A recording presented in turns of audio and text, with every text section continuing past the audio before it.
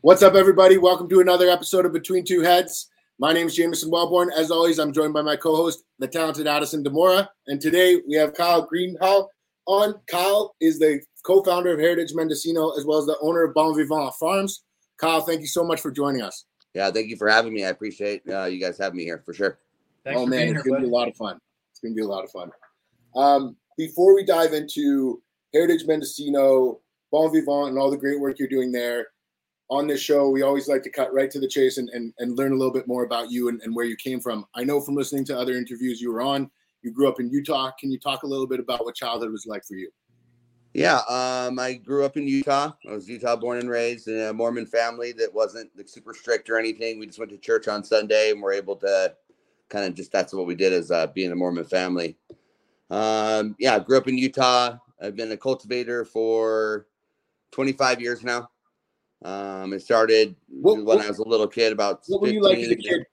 What's that? Like kid, Kyle, before cannabis, in class, in school, were you a focused and studied student? No, I was far from it. I had severe ADD. I was really super hyperactive. I really liked to kind of do whatever I wanted there. So I was put in an all boys preparatory academy from 15 to 18, which is kind of like an all boys prison in a sense, but wasn't called that. So I spent 3 years there trying to kind of figure out who I was, and I always was the same person who I was. And then begged my folks to get back out and to go back to normal high school and just have some sort of normal life that where some co-ed and, just being a normal teenager. I lasted like 3 months, like maybe even 2 months, and I was just, sold everything I had and, moved up to Alaska. So dropped out of high school, third term, senior year. Was just over it all. My mom was just begging me at that time. She's like, just drop out, dude. You're done, just go. So it kind of gave her a really good feeling. And also she was super scared that I was taking off. And so do you want me to dive into that story? Yeah. Before we dive into that incredible story, what was your relation? When did your relationship with cannabis start? I first started smoking weed in, it was seventh grade. I was 12 years old, and I was at this theme park called Lagoon. We went and smoked. My friend Brandon came and brought this pipe that you screw together and everything that's made out of those lamp parts and shit. It was awesome. And then we went out and we smoked this bowl, and then we went and rode the rides, and I spent $20 on churros that day. It was amazing. And then I kind of fell in love with it, and it was actually the only thing that would really calm me down and make me mellow. And because of my ADD, it was what my medicine was. And at the time I was all hopped up on Disoxin, which is Adderall now, and which is straight meth at that time, which was pretty messed up to give someone with ADD, I feel, so begged my mom just let me smoke weed. She just lost it. So that's kind of where I kind of came into it. And I really started finding a huge, big appreciation for cannabis then, because it was a really big helper for me. So, and at what age, Kyle, did you find snowboarding? I was snowboarding since second grade. Wow. First or second grade. My brother bought this old Avalanche snowboard you had to use ski boots with, and he sucked at it so bad. He was the worst. And he's more like the book nerd type of guy, but he's super smart. So I got it from him, and I used to ride that with my mom's ski boots, bigger than shit. Couldn't even fit my feet in there, and I'd ride it every day. And I started doing that, since right at second grade. And then got really, really, really good about fourth grade. And then on from then, I was being able to snowboard, being in from Utah and the resorts being so close. And that was the time before global warming where we had 6 feet of snow at the house too. And it was epic. So that's when I got into all that. So what prompted the move out to Alaska? Of all the places, school's not really working out for you. You've got this affinity to cannabis. Yeah. Why Alaska? Well, my one of my good friends, Matt, at the time in high school, he had these really cool parents that would let us kind of hang out there and let us smoke weed, and they were really the cool parents of the school. And he had a sister that lived in Alaska that would come back and share all these stories about being up there and what they were doing up there, and I just thought it was the coolest shit ever. And so I made the go. I kind of was throughout that little time that I was at my senior year, I kind of got this inkling that I wanted to go to Alaska. So I kind of got the opportunity and left. And so when you're heading up to Alaska. You end up making it there. I think at first you get turned away at the Canadian border on your first try, and then you end up making it there on your second try. Yeah. What happened once you got up there? Well, once I got up there, so the long story short is when we got denied at the border of Canada, they pulled out all these grow lights out of this bus, and they're like, "You're not driving through fucking Canada to go to Alaska. You guys are just coming to Canada, so we're not going to let you in." So then on the way back, we were going to the ferry. My grandma passed away, so my mom flew me back to Utah. And then right before I flew back to Alaska, I got a phone call from that group of people and said that they couldn't make it or whatever. So then I just went ahead and went up anyway. And that was like the rest was history from there. Hopped off the plane, put my thumb out, asked which way it was to go Girdwood, and was picked right up by a guy that was going right to Girdwood. That was the lead powder guide and the Chugach powder guide and like the helicopter guide up there. Had all like the riders snowboard from Ride Snowboards, like Terje, everybody, like the sickest shit I've ever seen in this thing, like just amazing. And we're driving down the coast all the way down to Girdwood, and there's these big, huge icebergs that are just covered with dirt. And it was just, it was dark, pitch black. But, I really could see there was something magical. And then, I showed up to that hotel, asked for a job, and ended up getting a fucking house. So it's pretty epic. So you ended up getting up to Alaska. You had no money. None, like $120. You had $120. You had all your earthly possessions that were going up to Alaska had been stolen. Technically, yeah. Yeah. And so what was your plan then? Like what was your goal? I didn't really have one. I was just kind of like, my plan was to not go back to Utah and not have to go back to high school, and so I got up there, and once I knew that you get up there, you can go stay at the hostel if you want. And you go to the hotel and you ask for a job and you go fill out your paperwork. Well, I met this guy that was working the front counter when I asked for my application. And he's like, "Do you need a place to stay tonight?" And I'm like, "Fuck yeah, dude, that'd be helpful." He's like, "Well, it's in Anchorage. Let's just head over there tonight and I'll bring you back in the morning. You can figure out your job thing." So on our way, we stopped by this guy's house because it was his friend. And right when we pulled up, he was like just seriously throwing like duffel bags like out the door. It was like, "I'm out of here. Fucking fishing's way better in Maine. I'm leaving. See you later. Hey, Carlos, you want my house?"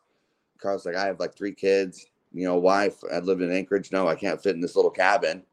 And he points right over at me. He's like, "What about you?" And I'm well, I'm broke, bro. I don't have anything. And he's like, "Well, it's the third of freaking January. You can head out. Sorry, it's the 3rd of December. Yeah, January. And he's like, "You got all month to pay for it."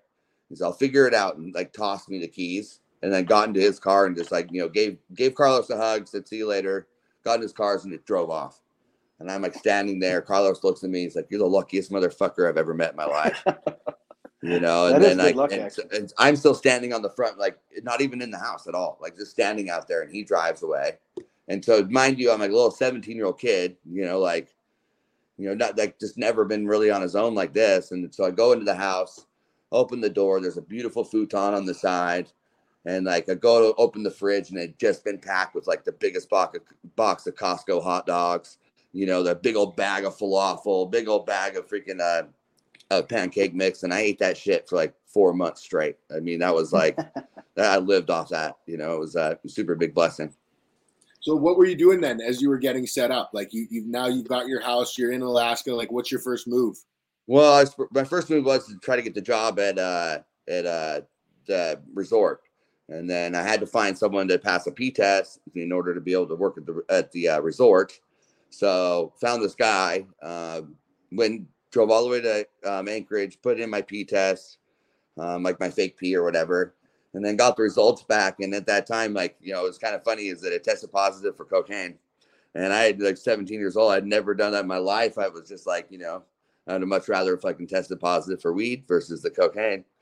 But, long story short, it gave me the job over at the bake shop, which is like all of our snowboarder friends work there. We were able to ride at the resort still because it was kind of affiliated with it. So we ate every day. What's that? You didn't get the job at the hotel. Nope, I did not get the job at the hotel.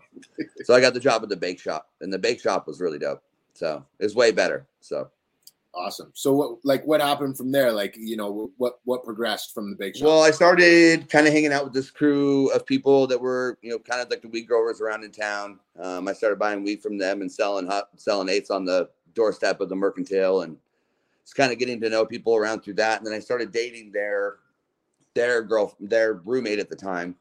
And then I started helping them with their grow that was underneath the basement. It was like in the 7-foot crawl space underneath their house, 15 lights, all set up with bubble buckets. I mean, they had it like kitted out. And so I started helping them a little bit. And then like one night I could smell the smell in the wall. Like it smelled like shit was burning. And I just kept kind of going over to it, but I couldn't really like figure out what was going on. And then we woke up, went to work. And then finally we get a phone call. And it's Eric. He's like, the house is fucking on fire. I'm going to the hospital with the dogs. Like, you guys need to get down here. So me and Amy like freaked out, and we were like hopped in the bus and drove down to the house. I couldn't even drive this bus. Like the stick shift was just something that buses do. I couldn't figure it out. So just grinding gears the whole way, pull down, and the house is just completely engulfed. So he goes to the hospital for smoke inhalation, and she goes to the hospital with her dogs. And then the fire department asked me, like, who can vouch for this house? And I'm like, I'll vouch for this house. So I vowed for the house and stuck around while they got the fire out. So they did the inspection after the fire was out. And I'm like, okay, good. They still haven't looked underneath the crawl space.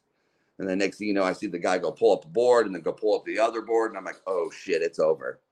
And right at that point, like, just, you know, he's like, calls the chief over. They look in the basement. He sticks his head down there. He looks right up at me. He's like, you have fucking 2.5 hours to get all this shit out of here. And I'm like, what? And he's like, yeah, I'm living in Greenhalgh, Alaska. This is what it's all about. He's like, the highway patrol will be here in 2 hours. He's like, get this shit out of here. They took off, and then I just started loading the fucking bus. Drove it down, grinding gears like 5 or 6 times down to the house, saved the flower room, put it up into my little, I don't know, it's like maybe a 10 by 10 bedroom. Just jammed it in there enough to get like, you know, it to live for a couple of days. And they ended up showing back at my place at night, and they're like, just bawling. They're like, we lost our house. We're going to jail. This is going to be horrible.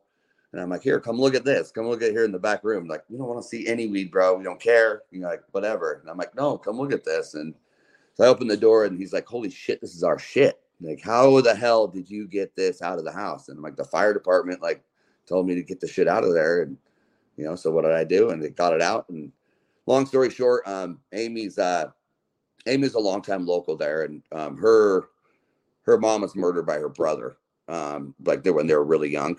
And so there's like a whole town story, born local. And so saving those guys out of that thing, also actually, so you knew like the fire department knew as well. And so that was a huge, big, like that was my shoe into cannabis right there. So, once you did that, you were welcomed into the community and fully. Yeah. In every bar, every place, like you name it, like I didn't have to do shit. Like it was pretty nice. So started dating a 35-year-old lady there that was freshly divorced with all the snowmobiles, like 18 years old, huge big house. I mean, I was living the dream, dude. It was pretty epic. So. That's incredible. That's what it's about when you look out for your friends. So what happened next? How long did you stay up in Alaska? I was there for about 2.5 years, and then I moved back to Utah, and I shipped all my grow gear back out to Utah. Was growing weed up there in the hills in a house up there for, I don't know, from 2000 to 2005. And I worked my way up to like a 6-light room and was just killing it, selling pounds for $6,400 in big Tupperwares with long spears, growing Mazzari Sharif and all like the really dank strains, like DJ Short's Blueberry, like Atomic Northern Lights back then, you know, like really, really, really good herb. You don't even find that shit anymore anywhere. Yeah, you actually mentioned on another podcast you did that when you were in Alaska, just before we move on from that topic, you saw your first 38-day strain. Yep. What was that? It was called the Hill Kill, and they would it was bred out there in Homer, and it was kind of this little Russian kind of community that was back out there. It's like this 20-mile road is what I think it was called. And this strain would finish out like fully heavy indica, really heavy indica. I think it was like what they were running all back in BC back in the day, and like when Mark Emery was up on top and everything. Yeah, it was 38 days. It was done, and it was dank.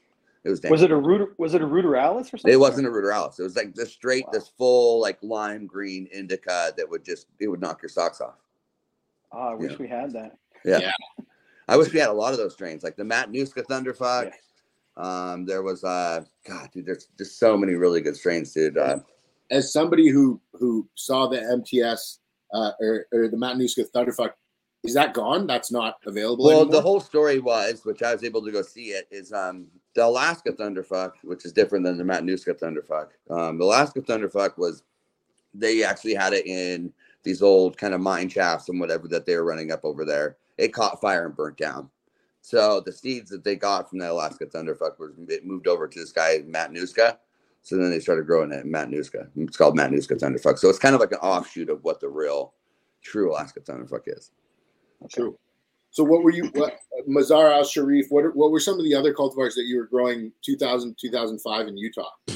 Well, I kept that Mazar. I grew that Mazar Al Sharif all the way into when I moved to California. So I grew that one for 6 years. And I grew that, it was, what was that thing? That was the Northern Lights #5 for another 3 years up there. I just kind of put them on strain. Grew this thing called Hard Hat, Sensi Star, Headband at the time. You know, those were all just really pretty heavy hitters. The Goo, Half Gooey, murdered Half Gooey for years. That's a hash dumper. Yeah. Oh yeah. I wish it was still around. So. Oh yeah. I've heard stories that it's like up in Arcata and shit. Like somebody was telling me. I got some cuts of it 2 years ago that weren't it. So. It grew really vigorous too. That shit would dump fucking hash. Like, yeah, all of those. My boys would run at DHO. Yeah. I've never seen it solventless, but I bet it would be fucking amazing. I bet it'd be really good. We grew some old, like the New York City diesel. They were just like the fat spears that I still haven't seen. Yeah, I haven't seen any New York for years. Yeah. 2000 to 2005 Utah. I don't imagine that you're like very out and open in the cannabis community. Oh no, far from it. There was no cannabis community, and like even my friends didn't even come over to my house ever. You know, and so I was lucky enough that the person I was living with, he's a beer brewer. So he worked at the breweries. He would like brew beer all the time. I grew the weed. He brewed the beer. Our fridge was just full of kegs and like glasses and then like fucking weed. It was pretty dope. So we were able to have a pretty good time up there. You know, no one else was growing herb up there, and so we were able to, you know, like seriously, it was like $6,400 a pound. I sold my quarter pounds just straight up $400 an ounce, and like usually the people I sold them to were like the dealers anyway. So like I sold those to the people that were hustling the pounds, and through that time I started doing some driving back in the day. From like when I was back in Alaska, I started driving like 2000 to 2005, a lot of beasters and shit. I was packing a lot of heat back in those days. So during this time from Alaska to Utah, like how prevalent is snowboarding in your life? Like, is it something that it's mandatory? It was good. I mean, it wasn't as prevalent as when I was younger, because then I started getting to the rave scene. I started getting to the rave scene really, really, really heavily, throwing all the parties, doing all that stuff, and was completely nocturnal for like 3 years. The Utah rave scene. Oh, dude, it was the biggest. We had the biggest rave scene in all of the United States, besides Miami. Like for years. It's huge. So, and then it was just because everybody's Mormon there, and so if you're Mormon, like, and there's nothing else to do, you know, you find like what's underground, and so yeah, we had a big scene there for a long time. That was like pre-EDM. Before even that fucking thing it was still fucking techno. You know what I mean? Yeah. And I played drum and bass, and I was a drum and bass artist for a lot of years, so I still love it. It's my favorite. So it keeps me young. Did you know Nick, like Rackham's, from the scene prior to cannabis? No, I didn't, but I did know his girlfriend, Mercedes. Yeah, I've known her for quite some time. We used to play records down in Santa Cruz together. Oh, dude, that's so cool. Yeah. So you're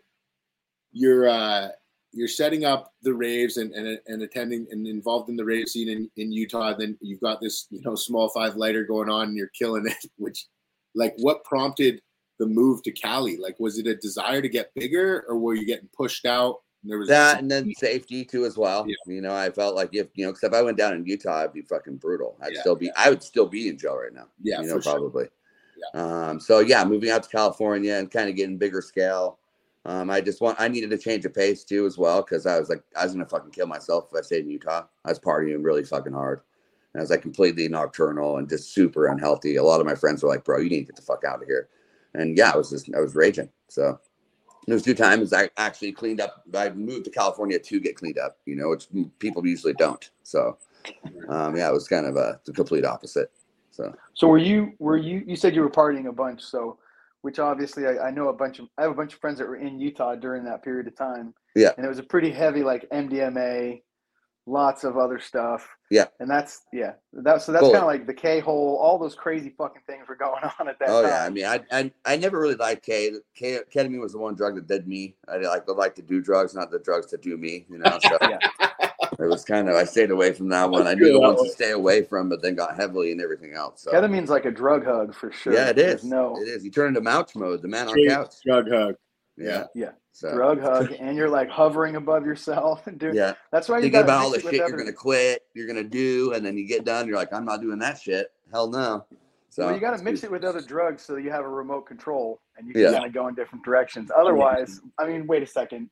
Don't do anything we're saying right now. Yeah, don't do that. This is past history. If you haven't done that, then don't do that. So don't do that. But when we were stupid and young, that was the kind of shit, that we did and that we thought. And I just when you were talking about that era in Utah, it just reminded me of everything that I knew that was kind of going on in Utah. So that's crazy that you were like right smack dab in the middle of all that. I probably was the ringleader too. So is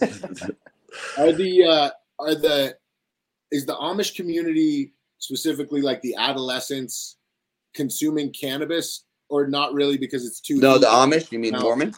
Sorry, Mormon. Yeah, sorry. Mormon. Yeah, yeah. I mean, Mormons. I mean, there's a lot of smokers up there. There's a ski resort town. A lot of people puff. Park City's really fucking pretty heavy with that. No, but I mean, in specifically in the Mormon culture, like, is it? Would they rather be doing hard drugs like MDMA and going to raves because like you can kind of like? Well, no, I think it's just there. I think everybody would just rather kind of not go to church and be with this bland, family that doesn't have any culture. And so a lot of people, like, if you're like really inbred with this white culture, you don't have any flavoring in your fucking food. It's just, white culture. A lot of these kids starve just like I did for other culture. Like why I moved to Oakland is that I wanted to be the minority. And when I moved to Oakland, like I was right there for 8 years, right on High Street in San Leandro, like right in the thick of it, running 4 warehouses. I mean, it was like the Melrose place for pot growers. It was the shit. It was like everybody grew there. You could like walk over to your neighbors and borrow a cup of PH up. Like, hey, bro, can I get some PH up? And it was great. It was practically legal, to be honest with you, because you'd be it was at that point. Like if the cops came over, if you were robbed, like they didn't care. They didn't really bother you or anything like that. Was this after 215? Yeah, that was after 215. I was there from 2007 to 2014. Okay. And then I moved up to full time up to Mendocino. So I was bouncing from Oakland to Lake County, back and forth, and I was going like every other day for quite a few years until I went to jail. And then I got popped in 2012. What's your setups look like? Indoor at the place there, we had. Tell us the whole story about what happened with getting popped. Okay, so please, if you want to hear the story, so this is So I used to bounce back and forth I had this place down in Lower Lake. We used to call ourselves the Morgan Valley Mafia because we were out in Morgan Valley. All of us grew there, a bunch of our homies out there. And I'd bounce like every other day. I would go water the farm up at the ranch, up in Lake County, go to Harbin Hot Springs, go back in the morning, and then water the rest of the plants and then drive to Oakland. Then I'd take care of Oakland, wake up that morning, drive up to Lake County. And I did that for like 3 years solid. Like seriously, put 200 miles on my truck within like no time at all. We never in Lake County, we always never trimmed up there. We always shipped everything back down to Oakland, to the warehouses, because it was just a lot easier to work with during the wintertime. And then this one year we decided that we were going to trim up at the ranch, and we're like, screw this. This is a lot of weed. We're not trucking this down the hill. And oh wow, I'm like reliving this fucking nightmare. It's fucking crazy. So any which way, I go back down. It's harvest time. We're putting stuff in, like everything's hanging up. It's done. It's beginning of November. I take off down to Oakland with my girl to go check on some shit or whatever. And I leave the kids up there. Trimmers are starting to come back up. And then I get a phone call from some of the trimmers, and like, hey, Zeb, this is the guy that's working for me. It's like, hey, Zeb's acting really fucking weird. We think he's fallen off the wagon because I cleaned him up off of heroin. He had like been super sober for like 6 months, like doing proper. And then finally I paid him this big old fat paycheck and he's able to go get his teeth fixed. And so he goes to the dentist. They write him a prescription for painkillers, right? Because his teeth hurt. So he goes back to the farm and just completely falls off the wagon, and he's one that could carry a gun around, and he was super gun responsible. So he always had a gun on his hip, just what you needed to do at that time. So then, so I get that phone call, and so I go back up there, and once I get up there, he's all knotted out and just foaming at the mouth and just really just fucked up. So I'm like, bro, you need to go into the trailer, get some rest. I'm going to go to the backfield, get these kids bucking down this weed and put it in the bins. I'll be back up here in a minute. Do not leave. I'm like, do not fucking leave this ranch. It's like, if you leave this ranch, we are done. I'll pay you more, but we are done as friends. You are not able to drive. So I get up from running at the back, and he's at the front gate, just like nodded out in his truck in the front seat. And I'm like, oh, fuck, he's trying to drive away. So me knowing he's got a gun on him and everything, I'm like kind of slow putting my hands into the car so I can get the keys. And then, and so as soon as I reached in there and turned the car off, he felt the truck shake and woke right up and like looked right at me. It's like, hey bro, sorry, I'm just moving my car. I'm like, dude, you cannot leave. I was like, I've called your wife. She's going to come get you. And he freaks out. He's like, what? You fucking have called my wife? Because he didn't want her to see him like that. So then he fucking just guns it, fucking smashes through the gate, fucking flying down the road. And so I run back. I'm hauling ass down the hill. I go get the 4-wheeler. I'm flying up to go meet him. And then as soon as I show up to see him, he's like, his wife pulls right up. And he gets like, opens the door and just falls straight onto his back. Just like, boom, gets up, flips me off, flips her off, gets back in the truck and drives off. And I'm like, oh shit, dude, like this is not good. So he ends up rolling the truck on his way out, fucking somewhere down the road. They found the gun. They went back to his house. They fucking found he's been stealing weed from me. And then so then they found a lumber receipt in his car, which I don't think he did. I think he narked on me. So then they showed up at my place, fucking fully busted everybody, pulled everything out, fucked up my whole ranch, cut up everything. It was just really kind of a big mess. We had just barely passed them or something when I was going to go get gas that day. And so then I get this phone call from the ranch guy that's next door. He's like, dude, the cops are going to your place. And so I sent Lindsay back, and I'm like, I'm going to stay back. I'm going to deal with all the lawyers. I'm going to deal with I have all of our books for our 215 stuff. So I'm calling lawyers and everything down there at this bar. And I'm calling back up. And I'm like, I got a hold of Lindsay for a while. This is my girl at the time. And then I couldn't get a hold of her. And then I got a hold of this guy, and I kind of had a fishing suspect that it was a cop. And I'm like asking him all these personal questions. And the guy answered every single one of them. It's like what's your favorite beer? What's your favorite thing to smoke out of? Blah, blah, blah. He answered every single one of them. And then, so I was like, okay, cool. But he kept asking me where I was at. And then, I finally was like, dude, when you grab my truck, when they let you leave, just come and pick me up. I'll hop right out on the road and you'll come see me. So as soon as I get a hold of him again, he's like, okay, we're leaving. All of a sudden I see my truck coming down the road. So then I go running out. And next thing you know, like I am swarmed by like 40 cops, like no shit.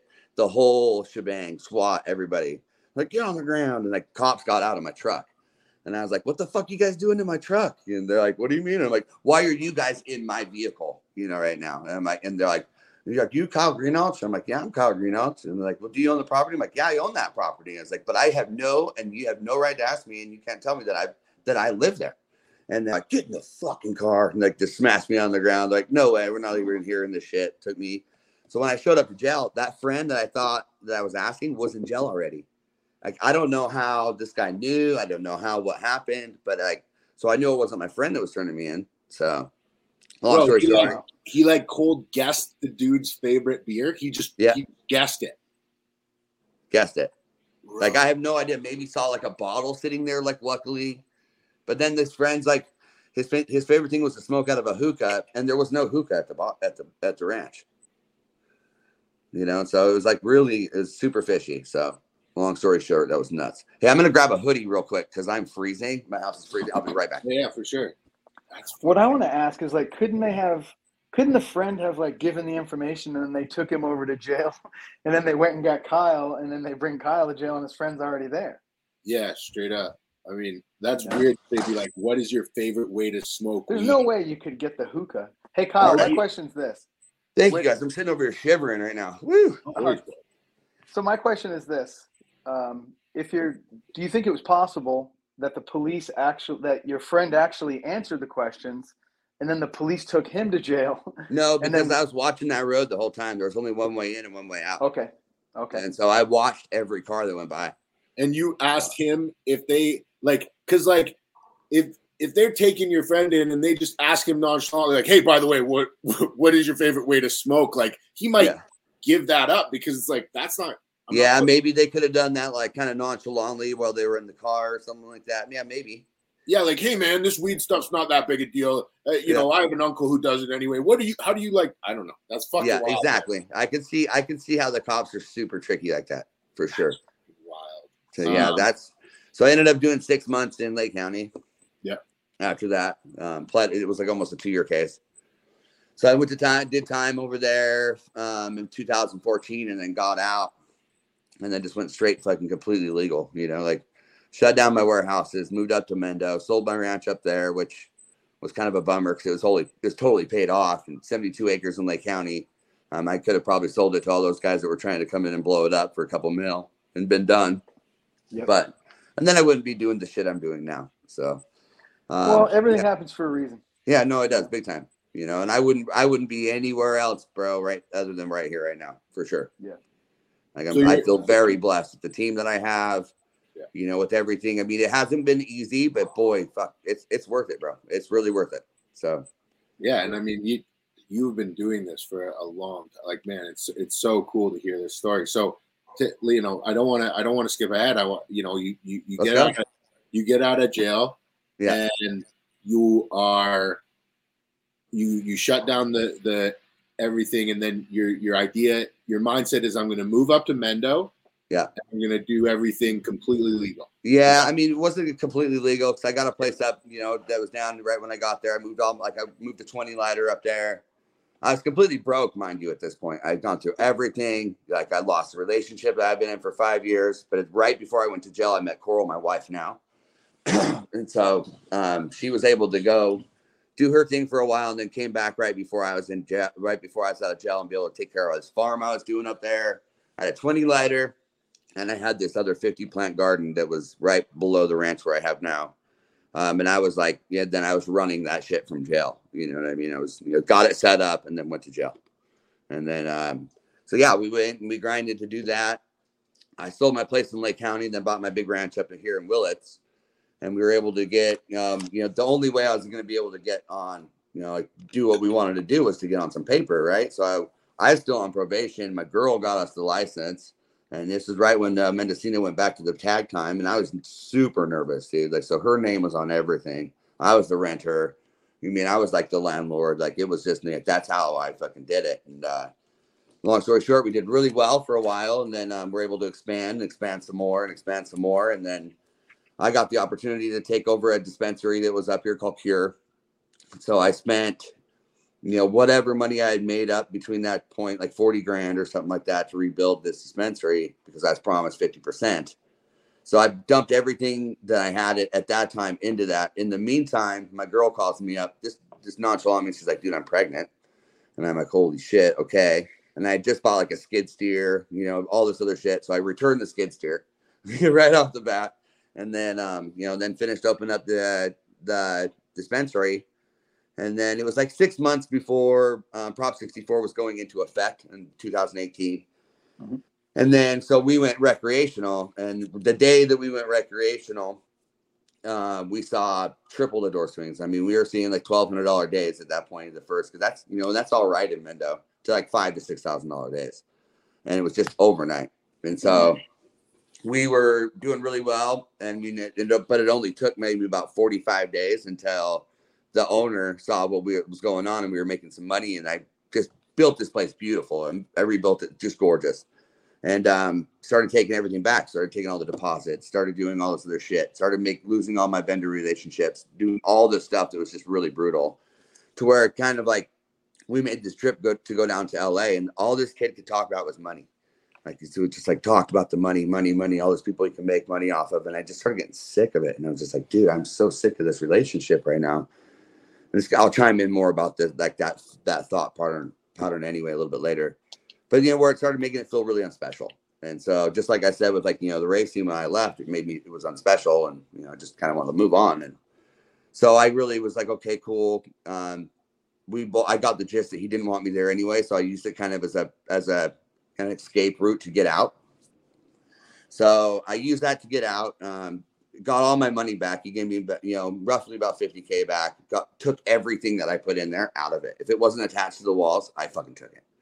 And then I made him start back up over again. So then at the same time too, as well, I had my eyes on this building. And it's right before my son was born. My son was born on March 26th.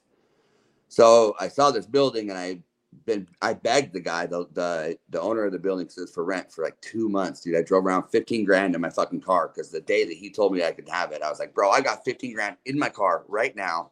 At the moment you give me the renting, I will drop it off for you, and I'll pay like a year's rent, And so finally he says yes, like right 2 days after my son's birthday, he was born.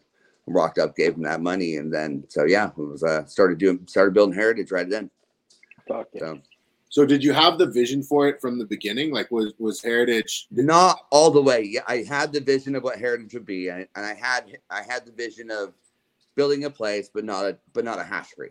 I knew that we were going to be making hash there, but that was more involved of like really, because all it became part of was like the architecture, like all like getting the cannabis license was the easy part. It was like getting like the building permits, getting everything to go through city approval, like all that shit. It was a nightmare. Title 24, everything that you have to do. I retrofitted a 1940s building, and so if I would have built a new building, it'd have been fine. But this building was built in 1940, and everything I did made it stronger. So then, therefore, it had to be re-engineered. And so you also put a hash processing facility as well as a retail store. Yeah, the same civic address. Like, I mean, that's a lot. That's a lot for any municipality. So like I can only imagine. Well, they were stoked on it, So when I was building the place, and I'm like, okay, I'm going to put the hash room over here. And I was like, well, what am I doing putting a wall right here so you can't see it? And I was like, okay, like we're putting in a window right here. You're going to be able to see all this stuff. What we're going to be? We're going to be a hashery. And so it started kicking into my, as I was building this place, like it was starting to be coming into like the processes. And then, well, as I'm getting supplies and running to the dump, there's this place in town, like this John Foster Trucking. And he's the kind of guy that like retrofits Connexes, retrofits all this like weird shit. You bring like stash metal to him. This is the type of guy. And I drove by his place, and I saw that tank that we have right now, the one that we retrofitted. Saw that over there, and I was like, and I've been making hash since fucking, since the beginning of time. I swear to God, 98. So, I mean, right then and there is when we started using bubble bags. It's like early 2000. So I saw the machine, and I was like, oh my God, this is perfect. This is actually super perfect for this. It's like if I raise it up off the ground, if I do this. So I asked him if I could buy it. And he's like, well, you can buy it, but it might be stolen. And so I'll get, I'll let you know here in a month or two. And I'm like, well, how much do you want for it? He's like, $1,200. And I'm like, $1,200? Okay, good. I will, So months and months went by where I was like, hey, have you talked to the sheriff yet? I want to get the machine. And then, so finally, like, it was the last day I was building this big wall, and I had to put this door in. And I'm like, fuck, I'm going to go over and ask him one last time. And I go over there, and I'm like, hey, bro, I'll give you $1,700 for that machine right there. $1,700. And he's like, oh, man, I really wish I could. Let me call the sheriff real quick. He's like, but I don't think he's going to release it. And then sure enough, as soon as I finished that wall and finished that door, I put my nail gun down, got a phone call. And he's like, hey, bro, you can come pick up the machine. And I was like, dropped everything, and just ran over, grabbed that machine. And like, I remember making a post about it when I first got it in the trailer, and people were just like, what the fuck, dude? For the people who haven't had the absolute pleasure of visiting Heritage Mendocino, your shop in Ukiah, can you describe the machine, the vessel that you're talking about? So for sure, it's a top driven propeller, but the propeller goes in from the side and at an angle. So it's got two different types of angles on it. It was a machine that was built in 1986 for stirring curd, for doing high pressure curd, doing thick material. And the motor that it had on it when we picked it up was like water cooled. I mean, it was definitely an old, like 1986, like a freaking, like a 454 up in a thing, So I have a good friend that's named Jason. He's a bioengineer, and he does like a lot of the bottling lines and a lot of other like brewery stuff too as well. He got me in touch with like the people to retrofit the new motors. We saw that thing and we retrofitted the whole new motor. We got new hydrofoils built for it. And just kind of specified everything that was going on from there. I had a 2-inch port in the bottom. I welded a 4-inch port in the bottom, just knowing like one day I was unfortunately using the restroom, and I was like, you know what, dude, if I can get that down that hole, then I probably can get some material down that 4-inch hole. So then we welded a big old freaking 4-inch port on the bottom. So now like there's no climbing into the machine, there's no nothing. That last load when you're spinning on that third run, you just flush it out the bottom through the bags and kind of catch out and rinse as the time going as it's spinning slowly, and you just spray it up. It works better than what we really thought, So I was like 15 grand into the machine before we even turned it on, maybe before we even knew it was going to work. And the moment that we like kicked it on, we were like, holy cow, it works better than anything. So nice. We're actually going into business building those purposely built right now. So we're gonna actually taking that same model and that same concept. That's so cool. But doing it the right proper way. Awesome. Fuck yeah. So yeah. So you're getting into the equipment manufacturing. We are. That's my pivot. So Congrats. I've been a cultivator for 25 years. As y'all have said before, I'm stopping right now. I'm gonna stop for a while. To start, Brian, that you guys have talked to before, the Briantist. Yeah. He told me one time, just because I've been having a really hard time, he's like, bro, just because you're not growing, doesn't mean you're not growing. He's like, if you're going to be growing, you're growing your business. So like the last year and a half of like opening Heritage, trying to run my farm, trying to do everything and having a new baby, blah, blah, blah, blah. I really came to focus that like my team at Heritage needs me like hyper focused at Heritage. And I've built something that's special, and I need to make sure that I follow through with that next vision that I had that's bigger than just cultivating cannabis. I'm not saying that cultivating cannabis isn't a huge thing, because, it massively is, but it's not. I can use this now as to support our industry, to support our teams and the farmers behind me, and if I use this the correct way, then I can step back on cultivating cannabis and hopefully help other farms too along the way. So that's my decision on my pivot right now. I'm really making like a big move just to really kind of support my wife while she's being pregnant, not drinking, not doing anything. It's a really big shift for me right now in my life, to where, if I'm going to make this roll, I've got to make some big steps. So I've taken an opportunity now is that I'm going to, I'm not growing cannabis, but I am harvesting some other people's fucking farm that's down there in Sebastopol.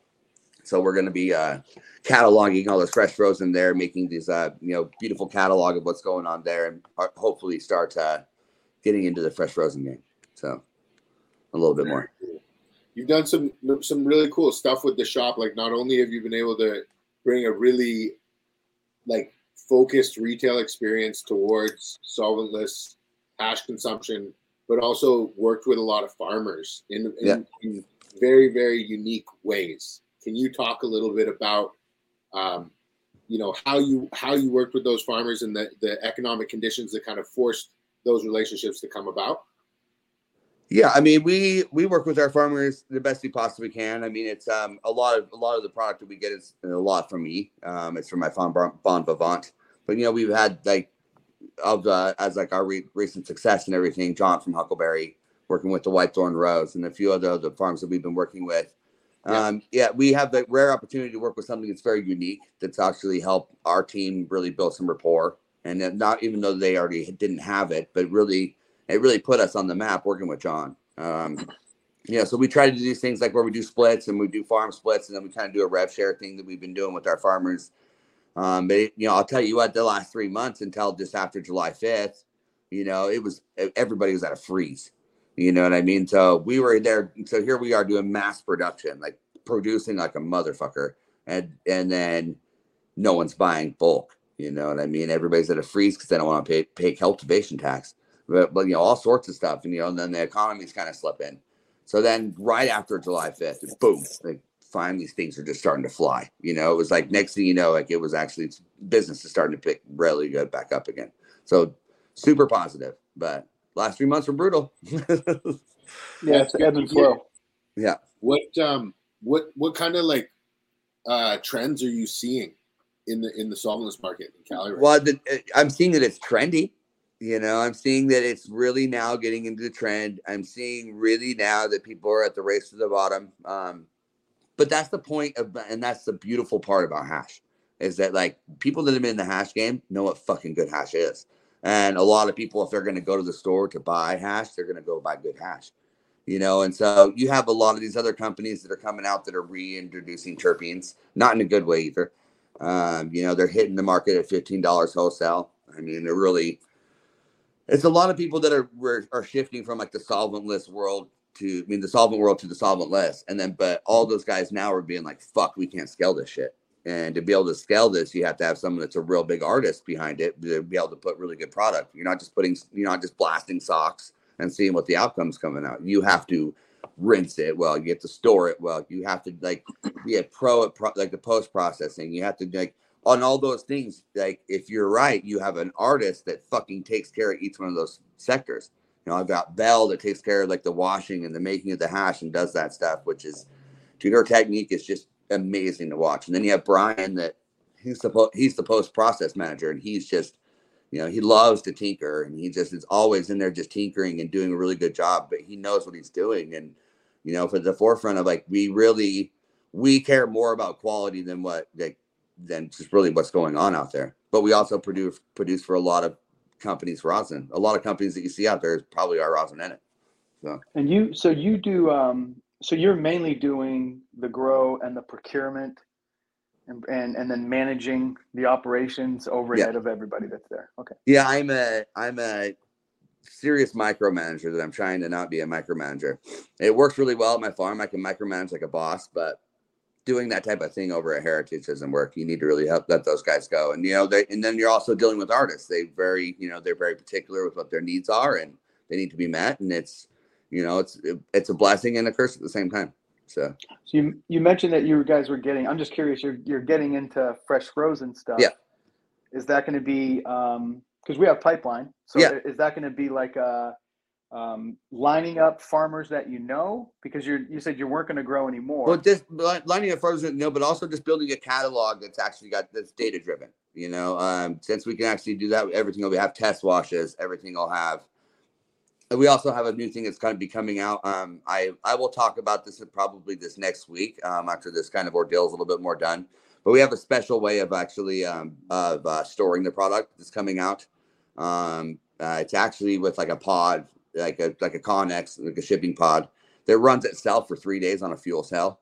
You can drop it anywhere, and like I'll explain all about it, the partnership that we've got going on there. But it cools down to negative 80 degrees if you want to go negative 80, but you know, you don't have to. But just certain things that we're really trying to, number one, create the shipping way of doing this a lot better, doing the results a lot better, and like also helping out the farmers and with true data and true samples and true yield reports. So people that are going into buying this stuff, that they actually have that behind it. But then also at the same time too, I can take that back and be like, we can toll process that for you too. So that's awesome. You know, it's kind of like the whole niche of everything. So you'll be able to line them up with the material and process the stuff. Yep. Awesome. And you guys can white label on top of that, which is great. Exactly. So I'm taking this job and I'm getting paid in fresh frozen for this job because nobody's got really cash right now. So I'm doing this job for a lot of fresh frozen that's going to come back and go into Heritage. So then that whole thing is going to be a big influx of investment, so we can really kick off our second round. You know, that unit, is that unit connected to? You said it was a partnership. Is it connected to the fresh frozen sales company, or what's the? Yeah, I mean, yes, that's what they want to get into for sure. But that it's not just used for cannabis; it's actually for produce all over the world. It's actually being done. So, like, if you get shipped, produce and you don't have the right power, because the majority of those things don't have the right power, you can get that truck dropped there and it'll run itself for 3 days. And then, so it's for the whole big conglomerate, but we're hyper focusing right now on the fresh frozen with cannabis right now. Nice. And hopefully we can start using that to ship hash other places. We can ship hash over to freaking Italy, you name it. So like when it's that's go time, it'd be really badass to be able to start using those type of things to really, get out and branch out into this world.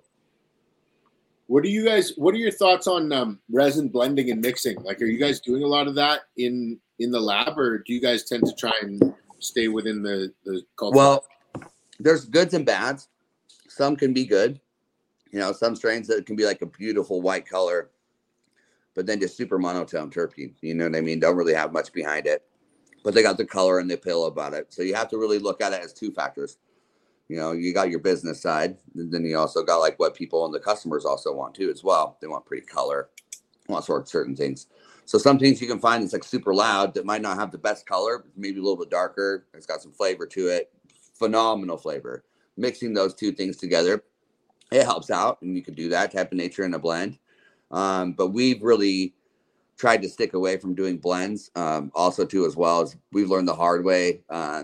Number one is because we want the strains to like represent themselves. But number two, when you mix two farms together, say it's two different type of farms, and then you fail on one load, and so that batch fails for some sort of like pesticide or whatever that came through. You have no one to blame but the extractors, because we're the ones that mix that material from two different farms, so that you don't know who did what. You know what I mean? So it's really hard to track down the source, which we were able to, but we'll never do that again. Like, we don't mix any other farmer's stuff with any other farmers ever. I mean, you could introduce an SOP where you test the stuff before you run it. You could. I mean, yeah, most of the parts you usually do, but I mean, most of the farms, like, and especially that farm, like, they're pretty dang regenerative. You know what I mean? And so it's, this early organic Pyganics, they'll pop. And I'll let you guys know right now, like those, Pyganics and all that shit in the early phase, when you get into extraction, those things, it's so minute, it's ridiculous, because any other state, it would be fine. But in California, what did it pop for? It was like a synthetic pyrethrum. So it's whatever I just said before that. Well, pyrethrum is like a crushed chrysanthemum flower, so it's like an all natural. It's an all natural pesticide. Pyrethrums are but they're banned in the California market. Yeah. So I mean, in Oregon, you can use them all day.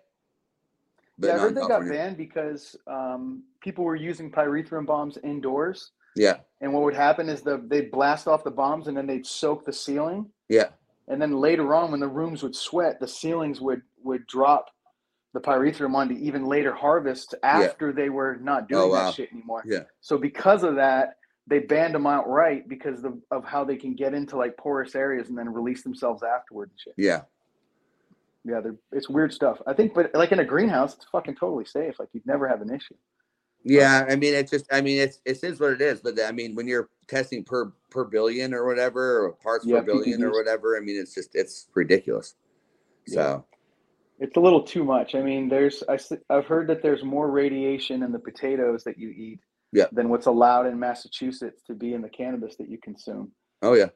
And it's just like, what the fuck? It's overregulation. But I think a lot of that stuff's settling out, and hopefully it gets kind of figured out. But I mean, it's not going to happen quickly. You know what I mean? I think a lot of the stuff where we're embedded in right now with this industry, it's, we got a lot of good relief off with the cultivation tax. I mean, that helps out a lot. You're not going to see the price back up onto flower. It's not going to be trickled back into the flower bulk sales, but you'll see it back again if you work with with concentrate artists or with extractors and stuff, because mind you, now they're able actually to take your stuff for a little bit more money, but actually, like, those guys have a margin too. Like, we're finally actually seeing like that cultivation tax was all of our margin.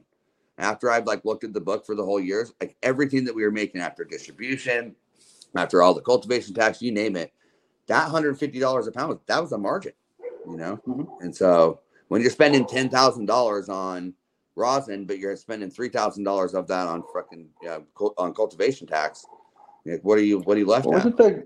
Wasn't the cultivation tax like $24 or something, or $40-something per wet pound? Yeah, correct. Okay. So we go out to be around $150 a pound dry. So. Oh, a dry pound. Yeah. Yeah. Dry pounds are 150. Now they're 161, but now they're nothing. So yeah. So I think that the most thing that I really that really irks me about the taxes is the biggest part that really I wouldn't have a problem paying an excise tax. I mean, I think it could be a lot lower, but my biggest problem with that is that that money is being taken outside of our community. Yeah, where's none of that money is staying in our communities. None of those places, like all of our customers that are in there spending their dang good money, it's not going back to our schools. It's not going back to our roads. It's not going back to like anything to help our community. It's being ripped out over this big, huge state of California that thinks that they have no like clue to like how to, run every system that's going on out there. So I guarantee you, like as much as you have majority of like 3/4 of the state that doesn't allow dispensaries. If you told them that they could keep 75% of that money, the state was like, hey, guess what? We're going to give your city 75% of this excise tax. Every one of those cities would be like, we're in. And every single one of those places would actually start allowing like, dispensaries and stuff. Why? Because they were getting money from the state, not from like their community. The state was reimbursing that back into their communities. You'd see schools fly over. You'd see freaking roads be better. You would see everything be way better. But in result, we have $100 billion of excess taxes in California. That's like all of our community's money. So you're talking about politics, and politics doesn't have the same math that everything else has. No, it's a totally different fucking math. Like I read a thing the other day that said, of all the money that in weapons that went to the Ukraine, 30% of the weapons got to the Ukrainians. The rest of it goes in fucking bribe and this and that and stolen. And so it's political math is way different because of greed and because of all this other shit. It's so sad. But I mean, the way I look at it is as long as they're not spending the money they're making on enforcement, then high fucking five. And they're not. They're using metrics. They are spending it though. That's what they're doing up in Northern California. The money that they're making, and they've already said it before, is to enforce the black market. And I mean, and right now, I mean, Southern Oregon's getting hit like a mother right now. I mean, Southern Oregon's not a pretty sight to be in. They got heavily funded. And I mean, like we're all licensing things, is what's going over into the black market. There's just, serving people abatement notices, giving all like people like right now, like you can buy a property up here in Mendocino for a pretty cheap penny, and a lot of them, before but last year you couldn't find one. It was, people were buying everything they could. And do you think that was like the last stand of holding out hope, and now it's a mass exodus like it's everybody's saying, or what are your thoughts on? I think the fucking big key players are sticking around. I mean, I think if you got balls and if you're used to this shit, you've been doing it for a long time. You've lost before, you've been robbed before, you've been done before. Like you know how to handle this stuff. It's hard. But that's also too as well as like if you're able to make over 6 figures of a year, say what if you make $120,000 a year? That's good money, right? It's pretty decent. You can make a living. You could kind of, you raise your family off of that type of nature. A lot of people don't really realize that you could still make it a living that way. You're not making $500,000 a year and be able to take your winter off. No, you have to freaking work all year now. You have to keep everything really tight. You have to watch all your budget. You couldn't just go freaking to the grocery store and spend, $40,000 and fucking call it good. Like you watch everything, you reuse everything, you do everything. And, then you'll be able to make it. You know what I mean? But I mean, this isn't like a short game at all right now. This is definitely a long game. But if you haven't built a brand, or if you're not working with a brand, or if you're not working to like make sure that like you've established a good pipeline between other brands, then I'm sorry, dude. I mean, as much as it is, like if you spent the last 3 or fucking 4 years up on the hill doing fucking nothing, thinking you're just gonna grow weed, and you just were like waiting for like that open arms of bulk sales, it's gonna be hard. But if you've been like cultivating relationships, building other people's brands, mind you, or building your own brand, or investing into like even just good infrastructure to where your business really helps run itself as like a cultivation place. A lot of the people that are succeeding up here now, they're broke, but they're still working and it's moving and it's fluid. They invested into infrastructure. They bought nice greenhouses that were easy. They bought nice dry rooms. They bought everything that you're supposed to do before you fucking get the chicken coop. You know, before you get the chickens, you get the chicken coop. And so a lot of those people in Lake County, they didn't do. You know, they're planting all this acreage, and where the fuck do they dry it all?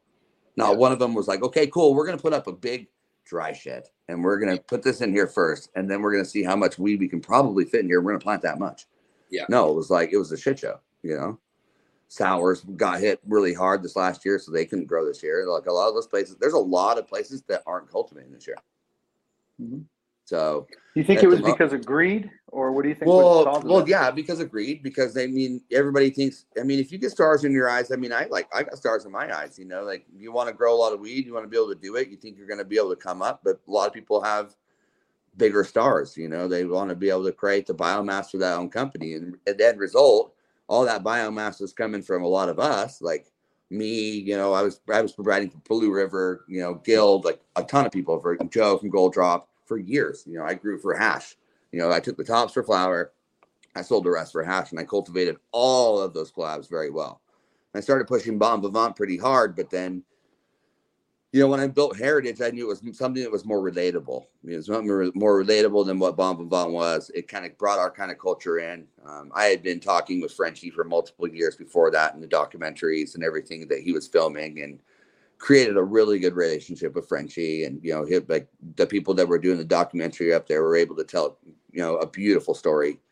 Yeah. And I think that you know, it's really scary for our culture right now. You know what I mean? But I mean, I'm told every day, you know, just to stay positive and whatever, but you really, don't get stuck up on the hill. You got to get out there and you got to work, you know, you got to go see some people. And really, it's, you know, it's not just the cannabis industry that's struggling at all right now.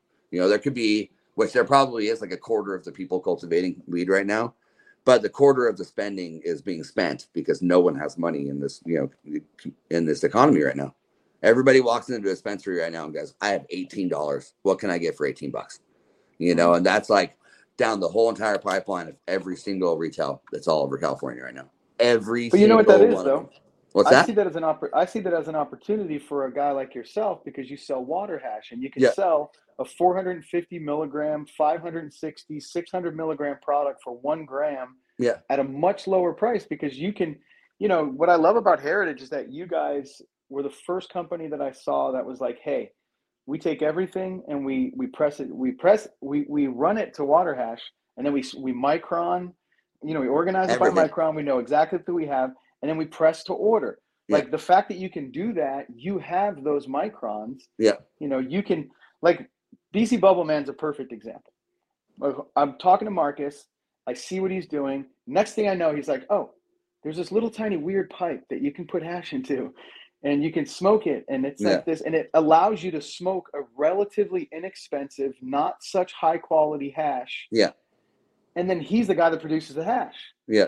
And then it's like, oh, so now that person that walks in with $18, that whole $18 is coming as an opportunity, because you can create a product at price point that can come out at $4 and sell at retail for that price. You know, after packaging. We are launching like our lower line right about now. We're kind of moving into that shape or form. It's a good time for it. You know, yeah, for sure. And it's also works for for BOGOs too as well.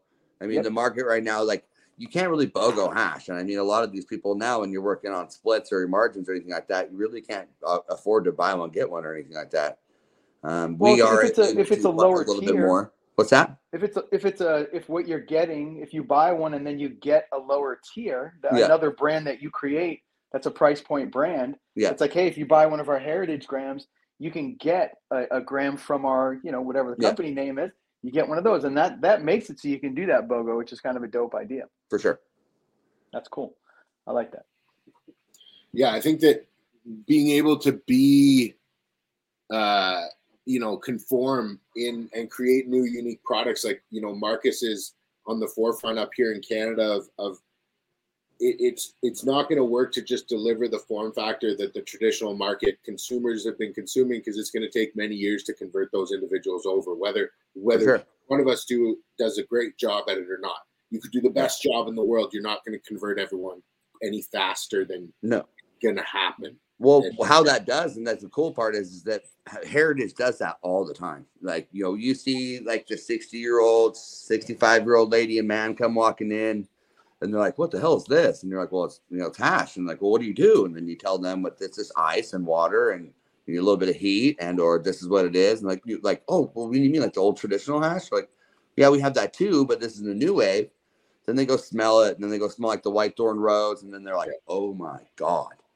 And so we sell the first grams to a lot of 60-year-old people that they've ever bought in their life, and then they become recurring customers. We hear that there is another hashery that has been opened. It's up there in Oregon. I don't know if you guys have heard about that or not. So we might be starting a trend. We are the world's first public hashery, but I hope so. I hope so too. Dude. I really feel that they, just like rosin's been around for not too long at all, and it's all kind of evolving, like how we're figuring out how to put it in the vape cartridges right now, how Colin from Vessel Life's really like isolating a lot of like fucking doing a phenomenal job on that level.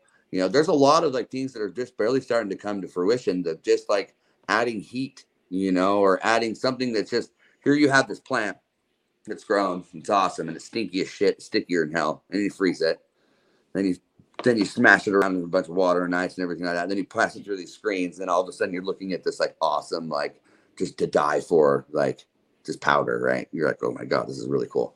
Smell it, smells great.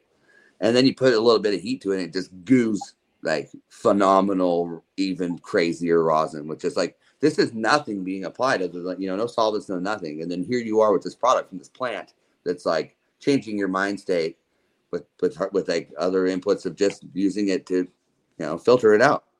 Mind blowing.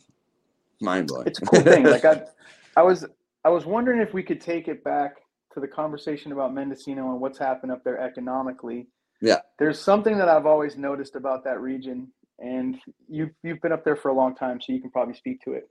What I've noticed is a lot of people will cry poor, but it's because they're living outside of their means.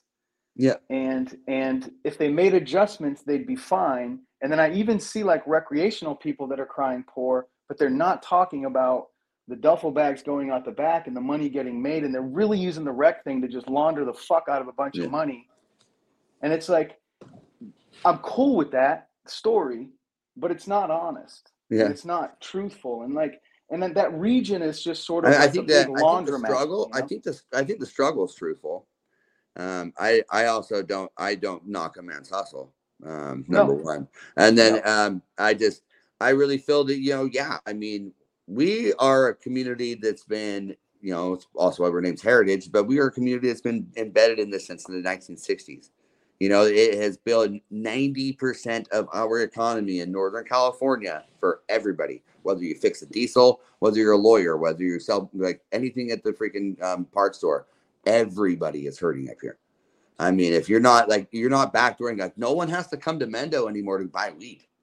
But like, anytime a geographical area that's that far from a metropolis loses a revenue stream, it's going to have that issue. The place that you're talking about, it was doing more in fucking lumber than it was doing in cannabis before that, and it was shifts. But then also, Mendocino was one of like the most, and Humboldt was probably one of the richest counties in all of California for a long freaking time. Mm-hmm. So everybody was able to, like the old timers now that have gone out of the game, they've been able to buy their houses, to sell it, to whatever. And it's the people now, it's like, you don't have people coming to town. And then if you don't have people that are going out and networking, then you're broke, right now. A lot of people are sitting on their same herb, but like, no one has money up here in Mendo and Humboldt. It's sad, but it's general everywhere. But I mean, it's, from every single type of industry part up here, it's crushed. So it's consolidated for sure. There's a way to bring it back here, which is sustainable. Like you need to make, Willits like a freaking, you need to make Willits resort town. And by resort town, I mean, you need to like, what do we have the most? It's got 2 wheels that goes anywhere, and it's mountain biking. And I don't know why in the hell these people don't get it through their heads of like building this mountain biking metropolis up there in Willits that would be going through the redwoods, that you could bike all the way down to the coast, that you could really, start shifting something that's sustainable, making a place that all those old timers are going to die up there, as much as like their kids left their ranches. Now they're all hanging on, and I drive right through every one of them, and all of them are 85 fucking years old, about ready to pass out. And all of those are going to have to do something. And it's not the kids that are sticking around. The weed industry's gone. So what are we going to do next? And reality is you've got to do something that's good for the community, and putting a mountain biking resort up in those areas right now and being able to still do weed and whatever, people care about terroir. I mean, it grows good cannabis, and tourism. I mean, like Huckleberry Hill Farms is like, I'd bring my mother there. You know what I mean? Like, I've never. I think everybody would bring their mother there. Like, I've never. It's incredible. So I mean, I think that having more like that and exposing people to that side of the industry, is really important. So I definitely agree with you, and I think that's I think that's the only path forward for sure. And it's a lot of the people. I think I've been a big proponent on always putting your money where you eat, and that's like in our community. And a lot of people up here haven't like opened up other stores. They haven't really cared to like have their wife do what their passion is, and like maybe open up a boutique or do something else. It's like a restaurant or something. It's been individualized. You're able to hang out on your ranch and be able to live. Yeah, you're fine. You're like creating your own little ecosystem up there, but it doesn't contribute to what our community's doing. Like before we had opened up Heritage, my wife, she had her own store, and she, did like boutique stuff, made beautiful leather bags because she's an amazing artist. But as our kids came along, we have finally had to leave as well. But, no one puts their money here, and I don't think they're going to really do that. I think everything up from Santa Rosa up's really hitting. So besides Hillsburg's popping right now. I don't know what it is over there.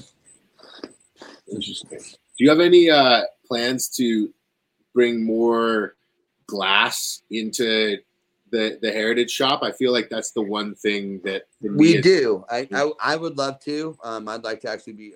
My friend Jeff, he owns Nectar Collector, so we had Nectar Collectors there for quite some time. That's just what he did. He's done that for forever. He's one of my best brothers.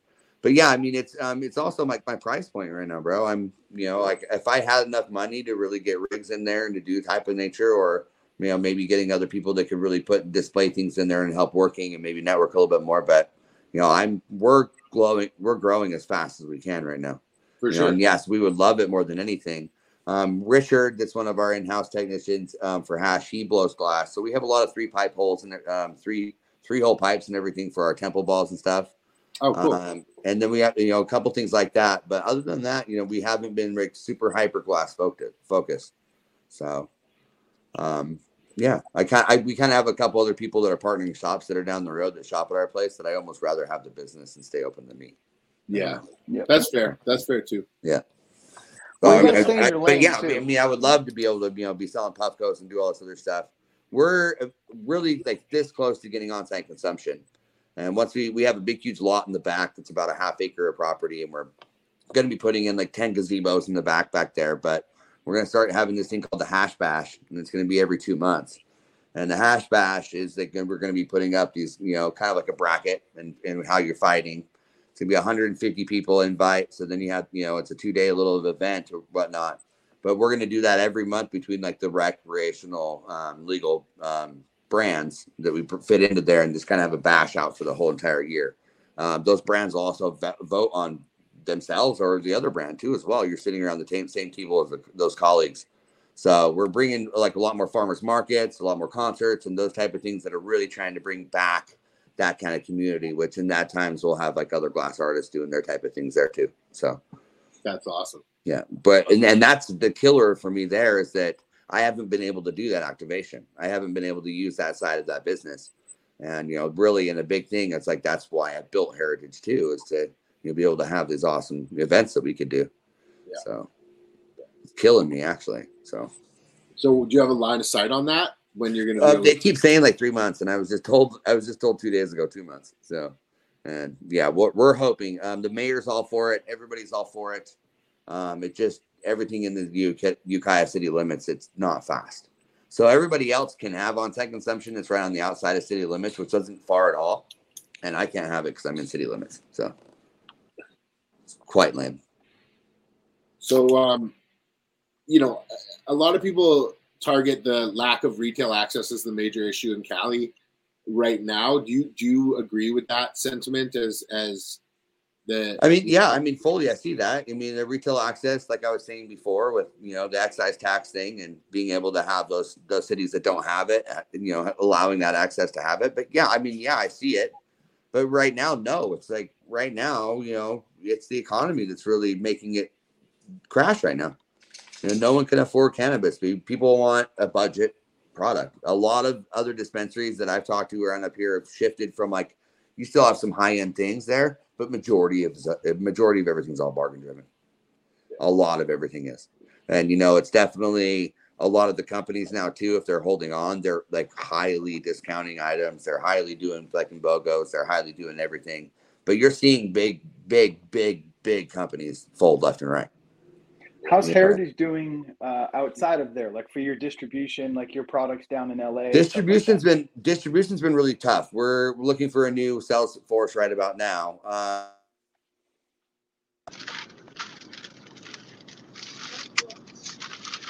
You just. I think his phone connected to our car for a second. I didn't hear him talking. It's connected to the car. Oh. A second. This is interesting. We've never had this one happen before. I think your phone is. Yeah, I think your phone is connected to someone's you're back. car's We're good. Bluetooth. We're good. You're what? Your phone connected to someone's car's Bluetooth. Oh yeah, probably my girl's phone. She's over there. My wife just pulled up. Yeah, and I think when she pulled up, it connected. Yeah. What were you saying, Addie? There, I think it was a really good question. Oh, I was asking about distro and how how your products are doing outside of there. And you were saying that you guys were putting together a sales team and going to approach that now. Yeah, we're getting a sales team together up north. We've been doing really, really, really well, and then we're just hitting and like kind of relaunching SoCal right now too as well. So it's definitely been very difficult. A lot of distributors have fizzled down pretty hard and thinned out quite a bit, and we're just realizing that using a third party to get things from point A to point B, and then just using a sales team, it's just the way to go. And then us handling up. Control your own sales. It's yeah. Oh, and then that way we're handling up north.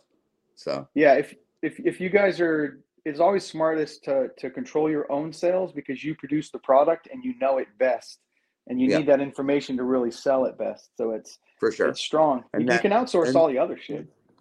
Yeah, and that's why I'm actually pulling off of cultivating cannabis, is that I need to really start hitting the streets and getting out there. And there's no one else is going to sell their product better than me. So have you guys thought about getting with one of these non-storefront sales groups and like being able to then take Heritage, take its face, take its attention that you draw from it, and create a website that then just any customer in California can just jump on that website, order your stuff, and you would use a third party for the last mile, stuff like that for non-storefront. That sounds. I mean, that would be phenomenal. Like I know that 710's doing that, right? Pretty much, it's like the consumer buy. Yeah, I mean that would be phenomenal. We're just figuring out how to it's been a year and a half. We're really kind of just barely getting into everything about what we can do. First of all, it was just learning how to run a business when you're completely burned out from building a business. And so, that's our next maneuver. So, well, what did Elon Musk? He said that most drug dealers are better at business than the teacher or the university professors. They understand it so well because you're feeling it. I call it like keeping your balls in the electricity. And it's like, if your balls are sitting in the electricity, when something happens, you feel it, so you learn. All right, my balls are in the electricity. I need to make sure that I fucking handle all of my shits in order, so no electrical currents are going to come my way and light me up. But they always come no matter what. You always, no matter what. Definitely. So you guys are going to be doing that distro stuff. It's what I'm hearing and what I'm putting together is that you got a lot going on. You're getting into the new stuff. A couple new businesses. You have your existing stuff. Of course, you have Heritage. But then if you're going to jump into the sales part, you can't do sales without promotion and marketing. So it means, it sounds like you guys have to really manage what you're doing very, very closely. Otherwise, you're going to tip in one of these other directions. So it is go time for you guys. It sounds like I definitely, I use like our marketing is coming through. Here comes my little kiddo. The marketing that we're using to be able to get ahead is that it's my hard labor. So marketing is going to get paid by this other entity that we're bringing in to do this fresh frozen thing. They're going to pay for just to get us get up and running, do a big promotional shootout of like the fresh frozen harvesting of our company, and really start getting like really what we haven't been able to afford really out front. So we know that very well. Like you haven't seen like big videos of our team. You haven't really seen big videos of our store yet. You haven't really seen any of that. And that's our next big push, is like really being able to get people to tell our story and, kind of go through that. And, I think we were playing in oh shit mode for quite some time, to where now I think we've downsized a little bit. We've kind of hyper focused and kind of stopped making so much hash that we, we're just making hash that, to where the team's getting out again. Bell's starting to teach more classes. I think a lot of this other promotion that's getting out there like we needed to is actually being able to get received too as well. So here coming in the next month you're going to see a lot of push for Heritage Hash Co on marketing. So that's awesome. And you said in the next few days you'll get to talk about that other group and the other stuff too. For sure. Awesome. So they're a phenomenal group, and one of the other persons is my partner Benji too as well. I don't know if you guys know Benji at all. Benji's he's kind of been lining up all this ordeal. He's my brother from another mother, but he used to work for Guild Extracts and stuff for quite some time. Is that group? What's that? I know Benji. Is that group that you're talking about? Are they? You said it was like a produce thing. Are they from outside cannabis, or are they from? Yep. Yeah, they're from outside cannabis, from NASA. Oh, cool. Yeah, from NASA, but they're also in cannabis. One of the guys is in cannabis too, but the technology is all from like NASA and all this other stuff that they've been trying to make. It's actually really neat. So it's actually really cool. I was kind of putting it off for a while because there's a lot of people that walk into your places talking about cool shit supposedly or whatever, and then really got like hyper involved over the last couple of months. Like wow, this is freaking amazing, and this is like really what the world needs right now, is to be able to ship things in places and also be able to those things run on a lot of power. And when you're running on a fuel cell and you're running on, like chillers and stuff, it's, night and day, the amount of power that you're saving, so. Well, when I hear NASA, I think expensive. So is it cost effective? Probably pretty expensive. Well, what I'm saying is like, if you're going to drop one of these, what's the cost? It's also of this something technology? you can't buy. It's something that you can't buy. It's a service that's created from it.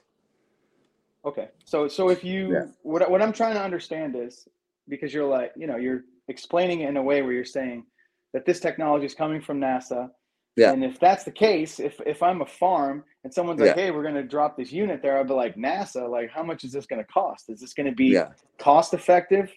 Because everything right now, it's going to be cost effective, but it's also going to make you money, and it's going to give you a pipeline to get that material out to as well. Well, what's cost effective is it's not something that you freezers like. Yeah, you don't have to buy it. The thing is that it's like a service. It's a service that gets dropped off. It's provided for you. It's like, and then we haul it away, ship it, sell it, take a percentage. So what you're telling me is you're not going to talk about what the cost is. No.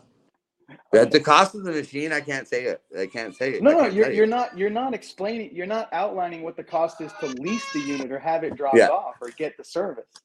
Yeah. Because that's what I'm wondering is like, what does it cost? What would it cost if I was like, hey, you gotta wait. Well, it's like I got 7 farms and they're ready to go. Like, what does it cost? That's what I'm wondering. So I can't wait to hear that, because that's the most interesting. It's good. I'll let you know, and I'll pipeline you into this a little bit personally about it. But I would say, I've seen too that Matt and I think it's Cryotech is what it's called or something, like the one that Chris was involved in. Yeah. Chris from Clear, I guess Matt has one that's like a harvester. That's a new unit that uses like some other system, and they've been talking about that for a couple of years. It sounds like these two things would go very well together, but I think so. That's cool.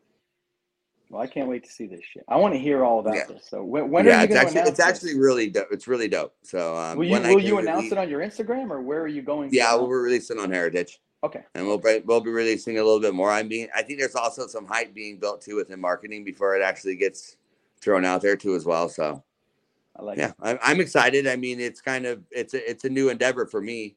You know, I'm kind of getting into the pick and shovels type of ordeal, into the service ordeal. And I'm trying to take a lot of like my knowledge of being able to run a cannabis business and run a micro business and do the extracting thing, and taking a lot of the lessons that I've learned and not learned and made the mistakes to really approaching this to being able to help people in their success, you know? And so being able to make sure that it's kind of cut and dry. I mean, a lot of us are just barely getting into like how the stuff really should be stored, how it should be really packaged, how it can be harvested fastly and not being murdered. You know, there's a lot of like tech that's, you know, that people, you know, also that they look down upon, but also at the same time too, as well, as when it comes down to like harvesting a lot of like acres of weed, you know, sometimes you've got to be able to, you know, handle some certain things in certain ways, you know. So, I mean, your labor forces behind harvesting fresh frozen for solventless extraction is fucking brutal. You know, it takes a lot of time. You know, you have to be, and you have to shift a lot of people's mindset on how they harvest. You know what I mean? And Yeah, but that's I a think big deal. if you compare the cost of harvesting for fresh frozen to the cost of harvesting for flower, and then you add the time and the duration of time, because we all know that time is very expensive. Yeah. When you add the two, fresh frozen and hash comes ahead all the time. Yeah. You know, for sure. the farmers can get paid more quickly because the fresh frozen is. You want to know what the funny part about that is, though? Is that so here you are saying that, okay, you have better time, right? You can, you know, freeze it. It goes right from the plant into a bag, but then it's sold more for a higher ticket. You know what I mean, right? Then you have cured plant. You have cured material that's actually whole plant material that's been bucked, shucked, cured, spent way more time, way more resources, way more everything like that. For less. That sells for less. Yeah. And when there's been a lot more like terpenes that have been built upon, that has been a lot more terpenes that have actually came to fruition after a cured material. And if you get to material that's been cured quick as heck, get it in the freezer fast as hell as soon as it's dried, and it's big leaf properly, and you actually are washing like a cured product that's like, you know, not leaf or anything like that. You're saying the half is undeniably undisputed.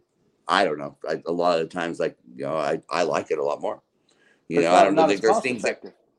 Well, that I mean, it's not cost effective, but more notes come out of those terpenes when they cure. You know, there's the terpenes that are there, right? That are there that you're going to lose within the evaporation of all the cannabis, you know, all that. But then there's the ones that gain themselves over age. You know, and a lot of that stuff, like those OGs taste like shit fresh. You know what I mean? They're really phenomenal, but like you take an OG that's cured for fucking a month and you pull that bad boy out, oh my God. You know, headbands, all the other really good stuff that, like, you know, okay, well, this smells like a baby diaper, you know, but then if you like, you know, that baby shit, that baby puke kind of smell you kind of get popping off, do that with that, like with cured plant material, and like those sours will taste even more sour. You know, it kind of there's something that goes along within that timing process of that cured plant that, you know, and it's, you know, straight fact, it's fucking tradition. You know what I mean? It's like, but what does that product have to sell like that forever compared to? But when that product sells at market, it's going to sell for more because it took more. And if the market right now is not buying the bigger product, it's not the direction to go in terms of production. Yeah. So it's like, it comes down to the point of like, hey, a Lamborghini's faster than a fucking Toyota, but it costs more money. Yeah. That's just, you know, we'd all rather be in the Lamborghini, you know, but it's like, if it's a race, you want to be in the Lamborghini, but so it gets down to like, why don't we, the cost, you know? Well, I mean, why don't we look at it this way, where we need to learn how to age the resin once it's separated from the gland and then process it to achieve the same outcome as we would achieve if we were to hang that plant material, cure it, and then separate those glands from stalks. Because but now you're talking about the reason why people went to fresh frozen in the first place. Yeah. Well, I think that's a lot of the stuff. That's a lot of the stuff. I disagree with Kyle. I respect everybody's opinion on this show, but like, I'm a fresh frozen boy for life. Yeah. So like, you'd probably be, if you said Jameson 1 in 100 strains is better, like maybe Jesus Tact or like fully cured. I wouldn't say every strain's better. I would say there's a big gamut. You said the majority, whereas me personally, I'm going to say the opposite. And everybody's different. Everybody's their own unique snowflake, and that's what this show is all about. But like my personal experience is that the majority I'm going to take live, and then the minority I'm going to take cured, and everybody's different. Yeah, for sure. Well, what Yeah, is I the think real? that What it really comes down to is what the market's looking for, and the market right now is buying a shitload of fucking rosin compared to anything else. When it comes to that, you know, if it's water hash, like 710 sells 5% of what they sell is water hash. Yeah. The rest of it is that grown rosin. or decreased over the last few years? No, bubble same. hash has dropped off. I mean, it's really hard to sell bubble hash. You know what I mean?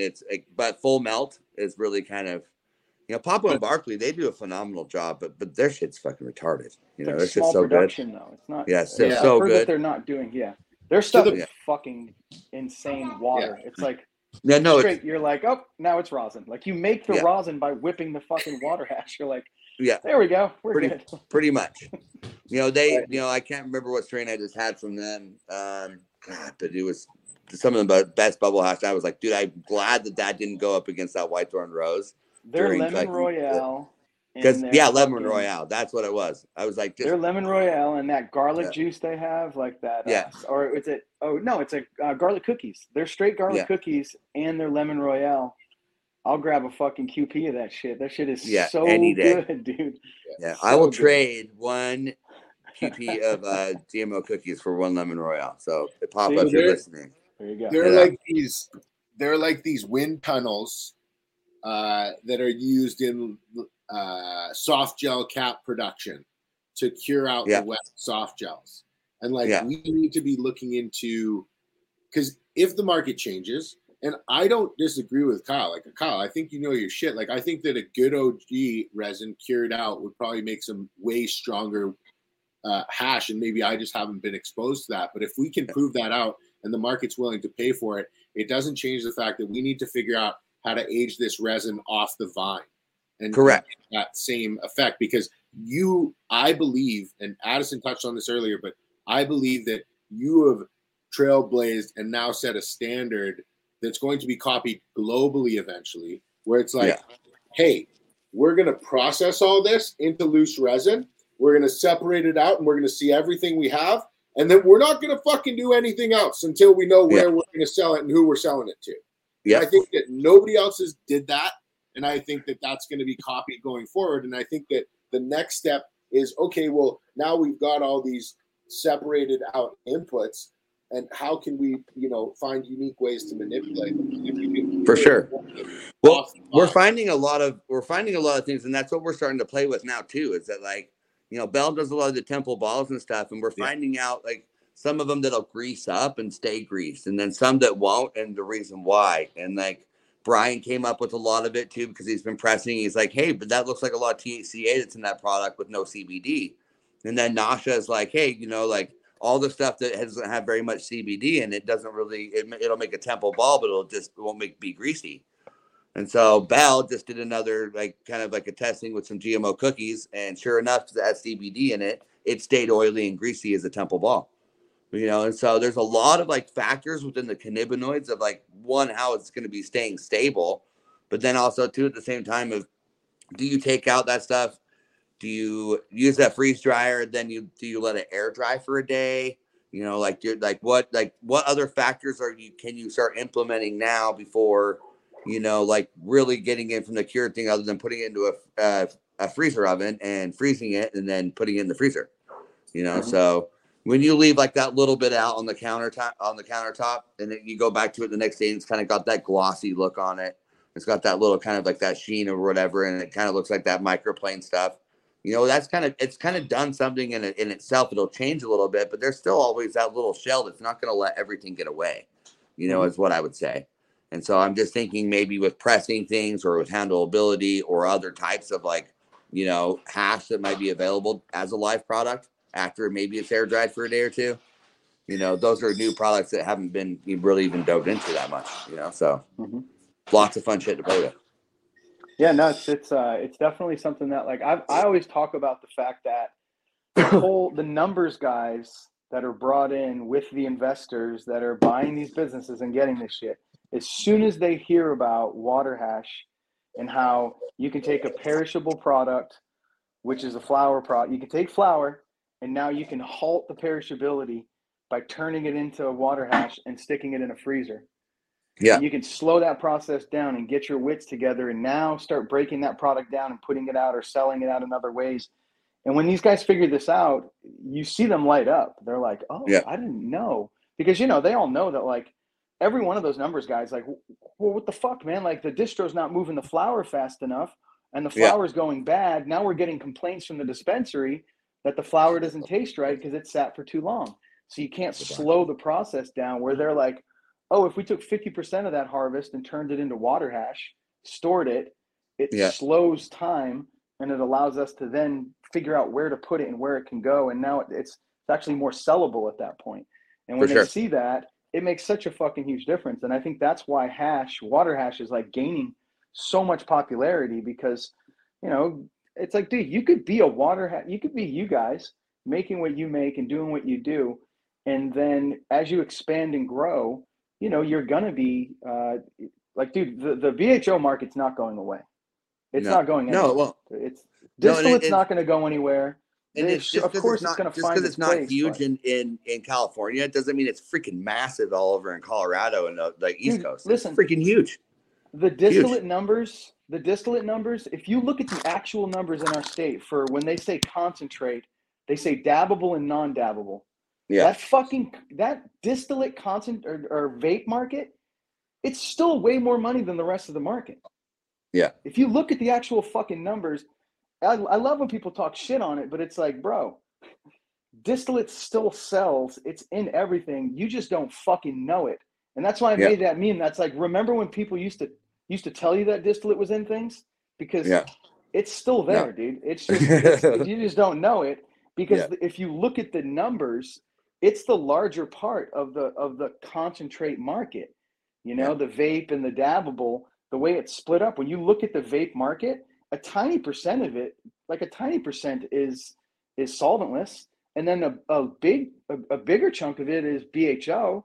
The biggest fucking chunk of it is distillate. Yeah. And it's still that way. It's not going to really change. Brian kind of came up to a little bit of a factor, and I don't know if this is true or I don't know if this is other kind of ways that's being done, but he was kind of, you know, everybody's coming out with their solventless vape cartridges right now, and a lot of them are clearer than clear can be. And you're like working with hash. I know like there's like, it's so fluctuating. It's crazy.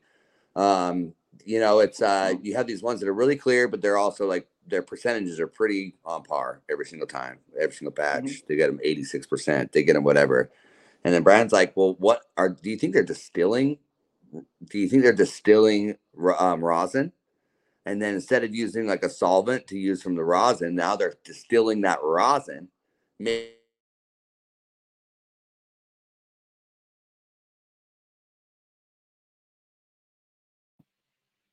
That would be crazy. Are we there? Yeah, you're back. All right, there we go. So are they distilling rosin? Yeah. Did you hear me? Yeah. So yeah, we don't know like what are people kind of moving into that factor now, like of taking rosin that might not be looking like the shit and then making that doo-doo butter into something that's nice by distilling it. Have you guys heard of anything at that? There's no regulation. I mean, all that we have is the community to shame a product into failure. I mean, we saw a product called Full Melt come out in Canada, and it was a distillate and rosin blend. Yeah. You know, and there's no like they got no penalties. There's no fines. There's nothing like that. It's just the community. You know, community backlash was all they suffered. So I think we have to watch out for that. I think those theories are kind of the same as like the cops when they're like, they're putting fucking cocaine in the weed. It's like, dude, cocaine costs more money than weed, and you don't give drugs away for free. So you don't make steak. You don't take steak and make hot dogs out of it. Yeah. Right? Like, you're losing fucking money if you do that. So if you take, well, but I mean, what if you want to turn your hot dog into a steak? You can't turn your hot dog into a steak. You distill it. Well, no, that's what I'm saying. Like the input material. That analysis doesn't work, Addy, because Coke costs way more than weed, and distillate definitely doesn't cost more than rosin. Yeah, but what he's saying. So wait, what he's saying though is that they're taking water hash, and they're distilling it. They're turning it into distillate, right? Yeah. You'd be taking fucking steak, which is water hash, and turning it into distillate, which is but not all water hash is steak, my guy. Some of that stuff. Oh, I understand that, but you're not going to get. Yeah, hey, it's dude, not good. Don't think that Scotty Ball hasn't been buying up a shitload of shitty water hash and turning into distillate for years. He has. They'll take trim, they'll take whatever, and they grind that shit down and make fucking distillate. So if it has, here's what it comes down to: if it has active compounds in it, it could be converted to distillate because all you're doing is isolating and stripping those compounds out. So, but then you're still calling it a solventless product then? No, at that point it's distillate because you can't distill it without using what you use. You can't distill it without doing the process to make that final product.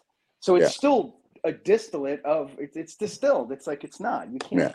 Yeah. You know, I don't think that's what they're doing. I think what they're doing is they're using very inexpensive inputs and they're creating their stuff with rather inexpensive inputs. And that's that's it. I mean, I feel like Brian and you guys with what you have, your facility, your campus, all your stuff, no one's going to figure that out quicker than you guys. Like you guys are fucking all up in that lab all the time. You know, Brian's making yin yang signs and fucking, he's got all kinds of shit going on over there. So it's like, if anyone's going to figure it out, I think you guys would be the one. But how do you feel about, you know, getting away from like the distillate concept? How do you feel about some of the solventless carts that you do see?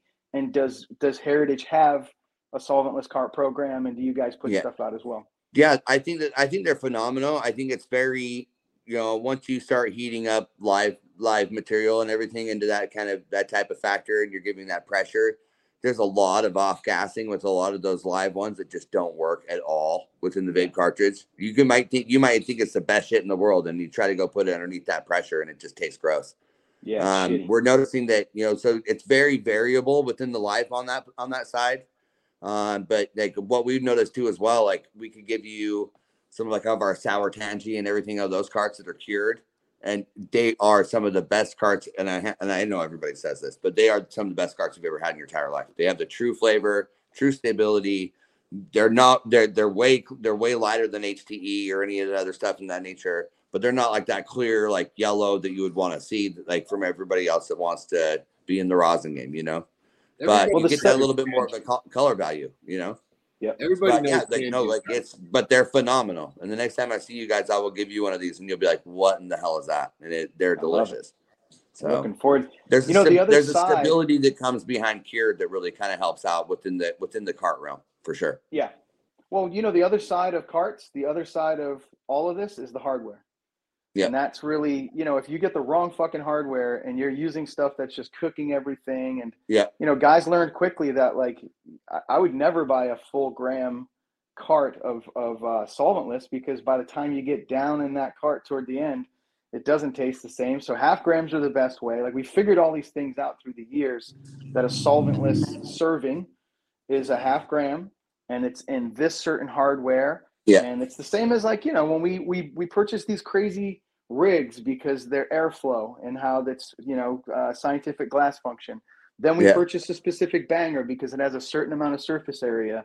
And then we let it time to a certain amount of time because we know that that's where we want to boil. And then we go and put a cap on that motherfucker to raise temp back up and figure. And I always say this shit, but when it comes to, you know, all of these steps, all these things that are a part of it, when you take a vapor pen and you make the best fucking solventless shit ever, you got the best input, and you put it in the wrong fucking pen, and it overheats and it's cooking, and you're like, is there a fire around here somewhere? It's like, you just get to this fucking place where it just ruins it. And that's where that's a big picture to look at, because you got to find the right hardware. And then you want to talk about sketch? Let's talk about fucking hardware companies. Those dudes were like, the sketchiest motherfuckers you ever meet. And not to offend anybody, but you can lose your shipment. You know, well, it's not to offend anybody, but it's their production is not done here. So there's a lot of fucking uncontrollable components that are there that in my eyes makes me be like, well, this dude's being sketchy because now my order's late and now my shit costs more. And now fucking, you know, they're like, oh, shipping prices are triple from fucking China now. So our, you know, it's like, so it's just sketchy as fuck. So it breaks my heart whenever I see people make really great material and then it's in the wrong, you know, the wrong thing. But I think with like Eye Crusher and these new ones that are out there that are, you know, some proprietary ones that are out there, it's making a big difference. But we need these hardware guys to really focus on the temperatures and other stuff. And that's why I always promote. There's one that we're using that it's an all glass. They're all glass. There's no filament in the middle of it. The filament's down below. And so it's never getting heat on the whole entire product there. So you actually can have a graham cart without it tasting like shit because you don't have a heating element in the middle of the sauce making it nasty. So everything that's coming down into it's falling from the top. What's that? I think the bigger issue is what the mass ohm output is. Yeah.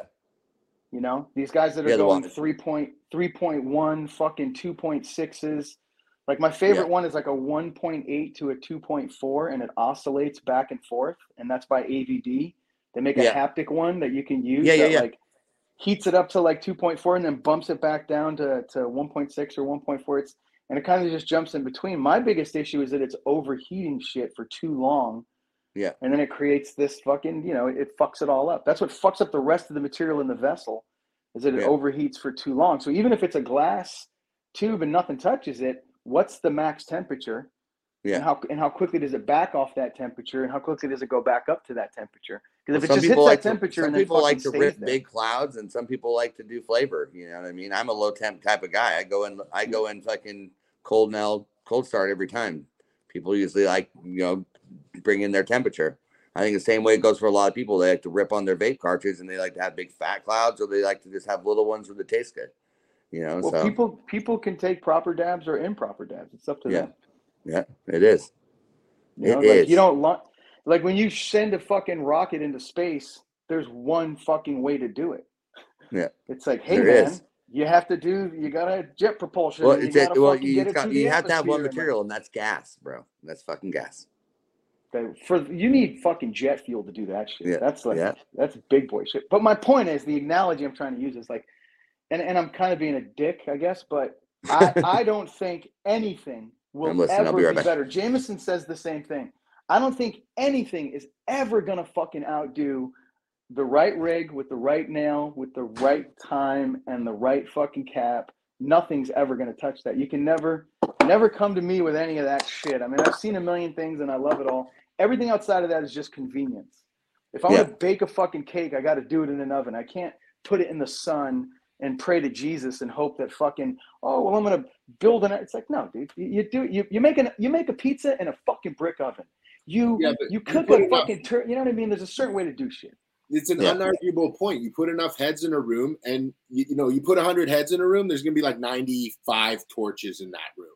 So the thing is like, what's your 10 out of 10, right? Like there are people who drink beer and they're like, bro, I love Bud Light. I'm gonna drink Bud Light. I'm gonna drink Busch till I die. And they're like, what? You don't want this like banana, orange juice, pineapple smoothie? And they're like, no, I want a Busch. And everybody's different, but all the beer drinkers who love beer will get to a point and they all go, dude, there's only one way to drink beer, and these are the really good beers, and we kind of shit on that. And so we just have to understand that, like, I know Quartz isn't going anywhere because I've looked everywhere. And there's no way, and you have too, Addy, and so but there has to do with how people grew up and the flavors that they were absorbing during like really key and important points in their life. Like I find I will meet people who are very, very tied to like the earthy aspects of traditional hashish. Yeah, like the sandalwoody, that type of flavor. I personally remember experiencing many times in my youth, but by no means am tied to the point where I'm reaching for that over some live rosin. So but I mean everybody's different. But I think that going forward, we're going to continually see like a rise in extract consumption. Yeah. And at first I was like, and up until very recently, I was like, we need to like bring down the walls between solvents and solventless. But in reality, like it pays to have a back and forth. There's always East Coast, West Coast. There's always, it is what it is. But building up the extracts community, my goal over my lifetime is just to make sure that we're not all smoking pens. And I think that a lot of people will end up going to like, you know, the new Proxy. You can that's those are dope. Well, like that's for people who don't want torches. It's like you can put that into a rig, and you can then now you don't have to worry about a torch. Maybe you live with your girl, and your girl says you can't have a torch. I don't know. Well, I smoke differently. I'm a split smoker, man. Like, and that's just because you came up. Everybody comes up differently. Like, I fucking smoke hash in spliffs all the time. That's how I smoke. I'm not really a big rigger. Like I fucking love like what I'm rolling now. I roll snakes. Yeah, roll some spliff. I'm like super highly Euro, and you got a lot of people that are Euro on their hash too as well. So so when you say spliff, you put tobacco in it? Yep. Do people give you shit because now you're putting tobacco? No, because I can just smoke by my fucking self, and I can smoke my own spliff. You know what I mean? But then I would argue someone that smokes tobacco is not going to have the greatest palate when it comes to tasting other terpenes. I would definitely highly disagree. And something is that like when I smoke regular just straight weed in a joint, I think it tastes horrible. I'm like, dude, this shit tastes like gross. And then I throw a little bit of tobacco in there, blend it up in there, and I throw a little bit and a little bit of hash in there. There's something about it, and there's a lot. Like there's millions and millions of people like me. Did you ever smoke cigarettes? What's that? Yeah, I do. You did. You smoke cigarettes now? Yeah, I do. Okay. Yeah, I think that there's like, of course, millions of people, largely Europeans, that are searching for cannabis cultivars, varietals, and terpene profiles that interact with the cannabis or with the nicotine, with the tobacco. Like I smoked for many years. I don't smoke anymore, and I can tell you, like, the palate changes drastically. So I think that there's a bit of like, well, you're looking. Food will taste better, and I mean they've said that for a long time. You know. Yeah, for sure. But yeah, everybody to each their own. Absolutely. For sure. I mean, I think there's experience with hash in general. That's the cool part about it is there's a lot of factors of like how it really should be enjoyed. A lot of people, just really with people within like the rosins, a lot of people, aren't really a rosin head, but they're a hash head, and, there's a lot of people that are it's just the way that it is. And I don't know what it is. And I wish I could explain it, but it's like, every time I roll a split or anything like that, man, it's just, it's time not to. Plus I love dabs. Remind you, like, all my sweaters from when I was a younger kid have burn marks in the front of my hoodies because I was taking knife hits off the fucking stove for so many years that, that's how I was like smoking hash, like continuously.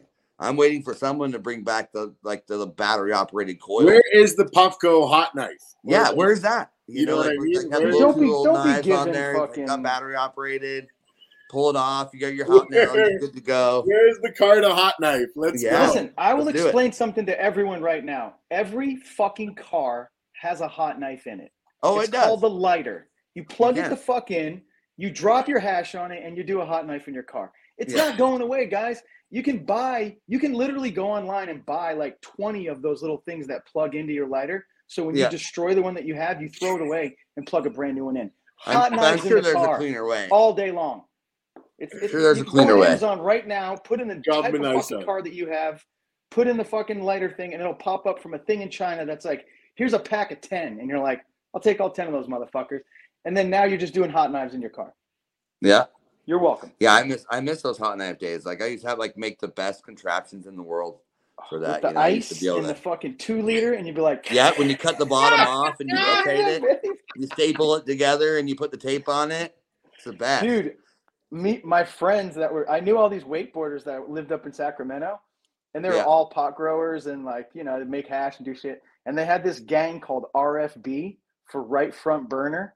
And it was like the coil of the logo was like the coil of the thing, and there was 2 knives behind it. It was the greatest crew ever. Like there were these crazy ass dudes. Shout out to the fucking RFB crew in Sacramento. Yeah. If you guys just let's bring it back, dude. We need Joel to and have those crazy best knife hit competition. See, back then though, you didn't wait for your knives to cool down. If they weren't red hot, dude, then they weren't hot enough. Hey, Jameson, you know what we should do at Legends? We should have a hot knife station where you can fucking come up and just blast out with some hot knives. I'm doing it. I'm announcing it right now. Let's do it. You mean I'm announcing it here right now? See if there was just some temperature controlled, make some nice little paddles, back in the day. Remember the glass? Like I know glass makers started making like glass paddles, and then you could fucking smash glass paddles. Oh yeah. I got a trumpet still. So you want to hear a funny thing about knife heads is that my folks, like before I left my house and moved to Alaska, I took this pair of my mom's nice stainless steel knives, and they ended up finding them in my room that they're burned on top. And still to this day, when I go eat dinner at their house, for some reason it's at my plate stating, and I sit down and there's those knives, that one knife with the burnt top that they've resurrected and kept. And I mean, and it still comes up in the story of like, why is this knife burnt? You must have been doing some crazy art projects and blah blah blah. I'm like, Mom, you didn't know? Like, we had a stove in our garage when we were growing up, so we were able to hang out and fucking do that because big Mormon families had to cook 2 turkeys, so. That was what that's really why there was a stove in the garage. So, oh fuck yeah, it worked out well for me. Yeah, hot knives are definitely a rite of passage. When I meet like some of these kids never took a fucking hot knife and it shows. You know what I'm saying? Like they never burnt their favorite shirt or killed their friend. Like you think taking a hot dab will fuck you up? And this is what we used to do. Me and my stupid ass friends, we would take a hot knife and then we'd have a skateboard there and we would see who could do the highest ollie and hold the fucking hit. Yeah. And it was like a thing. We would just pass out. You'd be like, and then you'd fucking crumble and just knock yourself out. Oh yeah. And because we were so stupid that when was you would like drop the hash onto the knife, sometimes it would boil off and run right off. Slide off onto your leg. Well, one time I went down and I grabbed a piece that I thought was hash off the floor, and it was fucking bacon. And I gave it my friend the hit real hard. And he's all, "Oh, that's bacon." It was probably one of the funniest things I've ever seen in my entire life. I had a buddy in my kitchen drop the fucking dab and then go down. And when he did, one of the knives touched the linoleum. And then when he came up to do it, it was like a linoleum fucking hot knife with hash on it. And then dude, his eyes were fucking like chemical red. Like he did something to himself, and he might be dead now. I haven't seen that. Yeah, you usually hit that. You usually hit that like 2-liter bottle. Sometimes, you catch that little. Oh, I've done that too. Whoa, it was dangerous, bro. Shit was so, and that's why now when people are like, "You have a blowtorch," I'm like, "Motherfucker, we used to." There'd be like 8 of us in the kitchen around the fucking stove. Yeah. Someone would fucking do their knife and it would slide off, and you get like a hot dab on your toe or something. Like, dude, it was dangerous. Now it's like you were using the same knife that you were using to burn the holes into that piece of plastic you were gonna suck out of to use the knives for the hash. Delicious. I'm shocked that we're even still alive at this fucking point. These kids now, they're like, "Oh, my Puffco," or "Oh, my this," and you're like, that's not taking a fucking dab, dude. That's like using Visine in one eye. That's not even a fucking. That's not even like the real deal. You got to fucking go all the way in, and you should have to take hot knives to start. That should be the fucking rule. And then once you we should have a camp that you go to, and you hot enroll. Knife camp? No, it's a hash camp. And when you get there, you start with hot knives the first day, and then you move into fucking. Then you have to use the dome that has the little fold over little fucking bell. All of it. You got to go all the way through. You got to do hot dabs the titanium now. Yep. And then when you leave, you get a certificate. Like the Gangiers should do this. The Gangiers should do this. We should make the Hashiers, and it's a different thing. Or we should incorporate this, because then someone could be like, "Hey, man, that's like the dude who's like, I went to Oaksterdam." You could be like, "I went through fucking Jameson's hash fucking Navy SEAL." Why don't we do like the journey? Why don't we do like the journey through dabbing at Legends of Hash? And you got to walk in, and you can take the tour, like where you take a knife hit of this, and then you go through, and then you have to take like the dome over. Then you take the titanium now. Then you move over. Then you're finally at the mothership glass, and you're like, wow, we came too far. I don't want to be a part of it, because that's like. First of all, I'm not doing any of that because I'm going to smoke all the fire hash, and I don't want to hurt my instruments. Yeah. That's the thing. You're going to be doing like 180 fucking dabs in 2 days. So you really got to. That's what people don't understand about 2 days now. Yeah, 2 days now. 2 days. 2 days. And we get eggs. Don't forget that. Which is. It's great. Poached eggs and hash? Are you fucking kidding me, dude? Like, sounds pretty good to me. It's going to be epic. That's on my birthday, right? Ooh, okay. Yeah. So was Legends last time like did everybody show up with rigs, or just a few people, or did you have everybody rigs? Showed up with their rig? Everyone had rigs. It was like you had a seat, you came in, and we instructed everybody too, like bring your setup.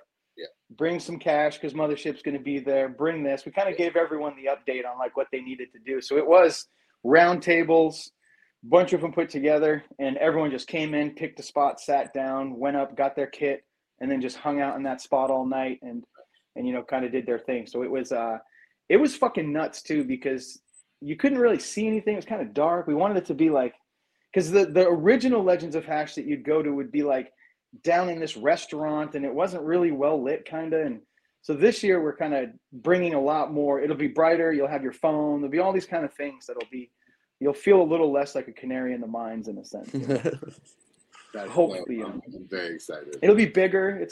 It's set up this year so that there's a whole back wall that will be like standing tables, so people can kind of congregate in there and do shit and dab at those places. And there's an outside that will have, you know, covered outside for eating and for dabbing and shit. So it's a much bigger space.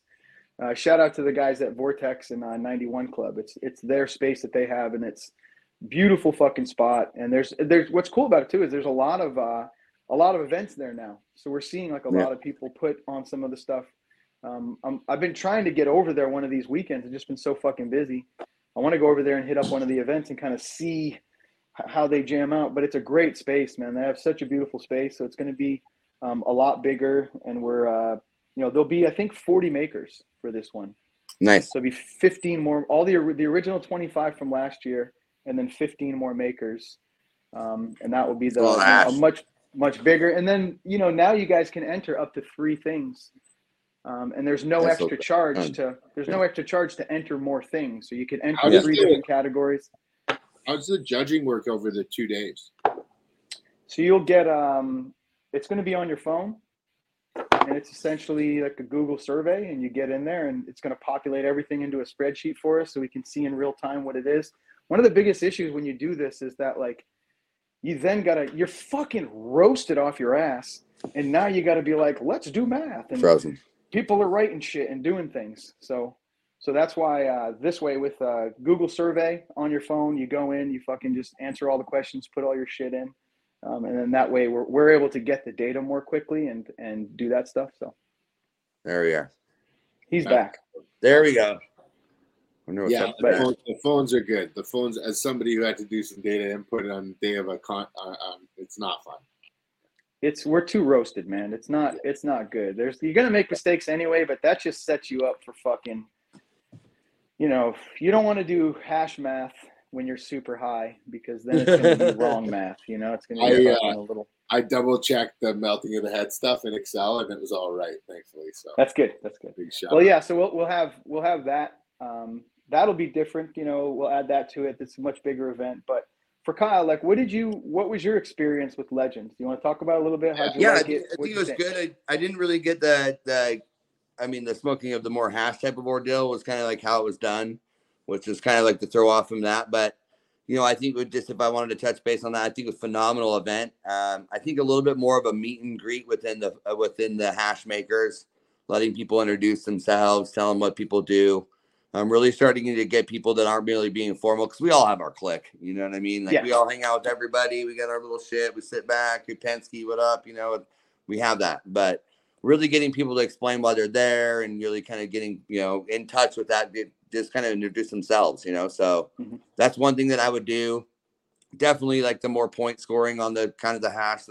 I like the 1 through 5 type of ordeal, ordeal, the fucking, you know, was it on the flavor? Is it 1 through 5, and then look, taste, and then so everything. Once you get that point score towards the end of that, you got the most points. You know, we'll have that this year. That's what we added. We added that and that's why we brought back the original 25 people that are makers that were there. Yeah, because we want you guys to then be able to compete based on that new format and actually have judging.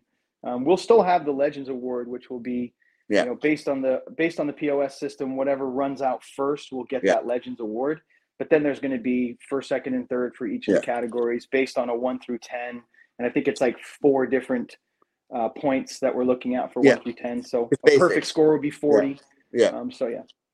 For sure. But and that's how we did. We did a Taste of the Harvest one year, and we did that same way where everybody came up, they grabbed a score sheet.